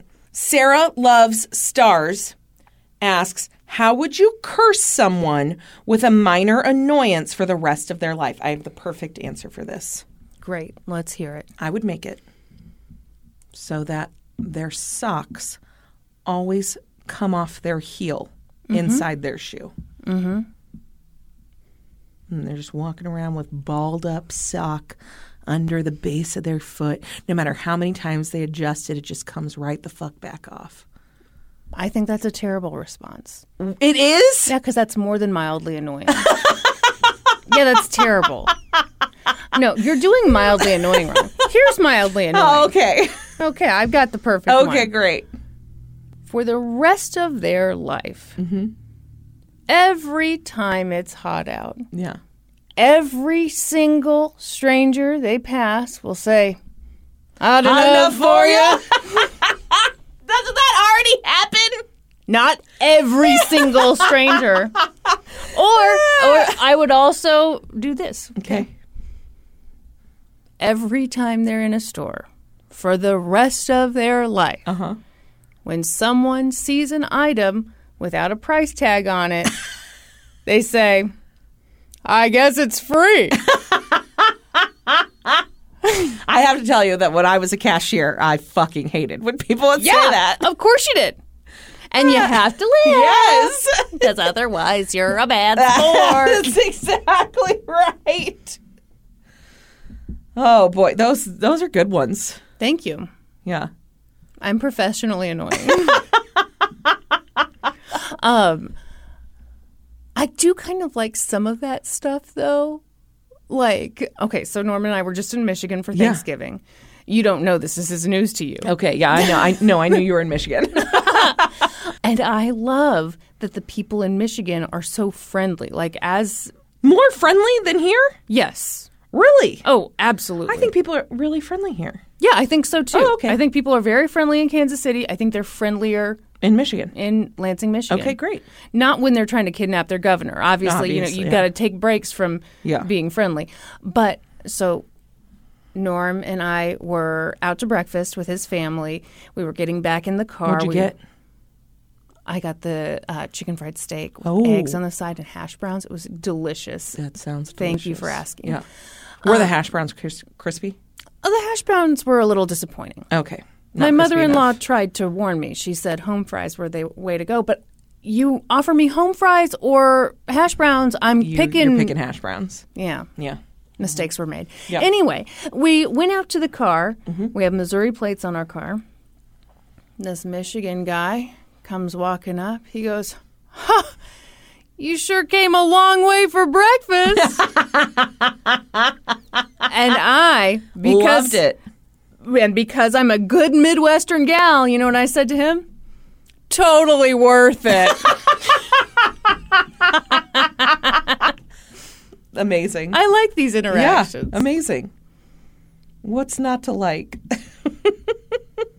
What do you think? Should we move on to some Supreme Court inductions? I think we shall. All right.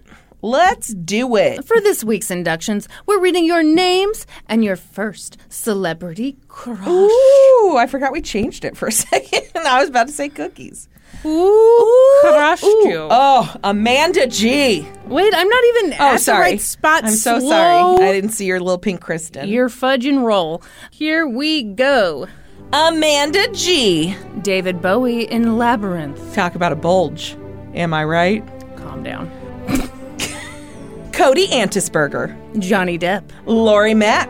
James Hetfield from Metallica. Bailey Upton. James Lafferty. He played Nathan Scott on One Tree Hill. Okay. I don't know any of those things. I don't know about trees or hills. You know all kinds of stuff about trees, Kristen. Damn right. You're ignorant, though. Ellie Godwin. Elijah Wood as Frodo. Catherine. Andrew Garfield. Yeah. It's not a cat, Kristen. I know it's not a cat. Andrew Garfield's handsome. Wait, are we talking about the former president? No! Who's Andrew? That's the... Wait, was the Spider-Man! Oh! I don't think President Garfield's first name was Andrew. Was it? Oh, it's James A. Yeah. Hang on, now I've got to...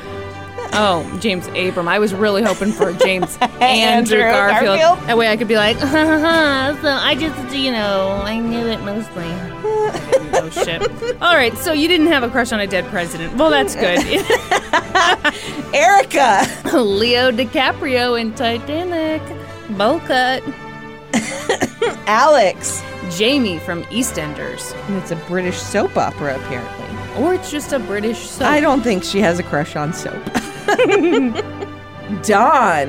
Harold Ramis. Oh, in the 1984 Ghostbusters. Yes. Clarissa Casey. Oliver Phelps.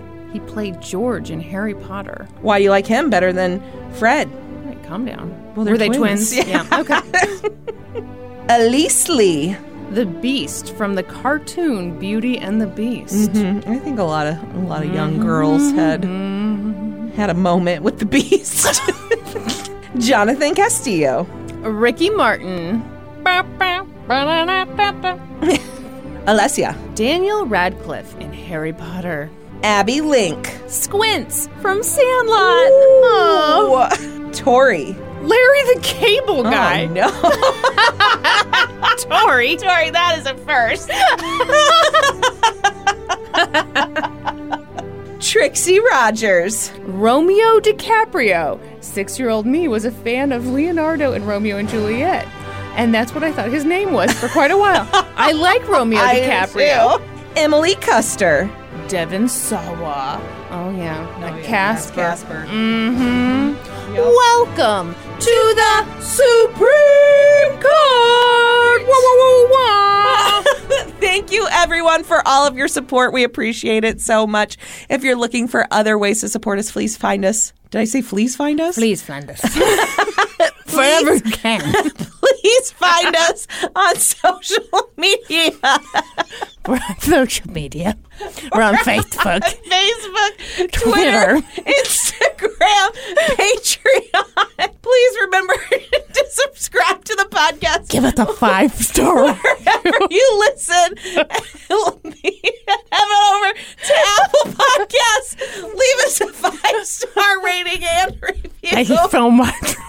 And then be sure to join us next week. We'll be experts on 2 whole new podcasts. Yes, and 2 whole new podcasts. Oh, no. Boy, do I feel silly. Podcast adjourned! And now for a note about our process. I read a bunch of stuff, then regurgitate it all back up in my very limited vocabulary. And I copy and paste from the best sources on the web, and sometimes Wikipedia. So we owe a huge thank you to the real experts. You're not going to stop me from being just keep doing it. I got my info from the article Tulia Drug Bust of 1999 by Alex Hunt for the Texas State Historical Association. The Color of Justice by Nate Blakesley for the Texas Observer, and the documentary Tulia, Texas, Scenes from the Drug War. I got my info from chillingcrimes.com, an episode of Sex and Murder, People.com, The Seattle Times, SeattlePI.com, and Fox 13 News. Pronounced Seattle P. For a full list of our sources, visit lgtcpodcast.com. Any errors are, of course, ours, but please don't take our word for it. Go read their stuff. As humans, we're naturally driven by the search for better. But when it comes to hiring, the best way to search for a candidate isn't to search at all. Don't search, match with Indeed. When I was looking to hire someone, it was so slow and overwhelming.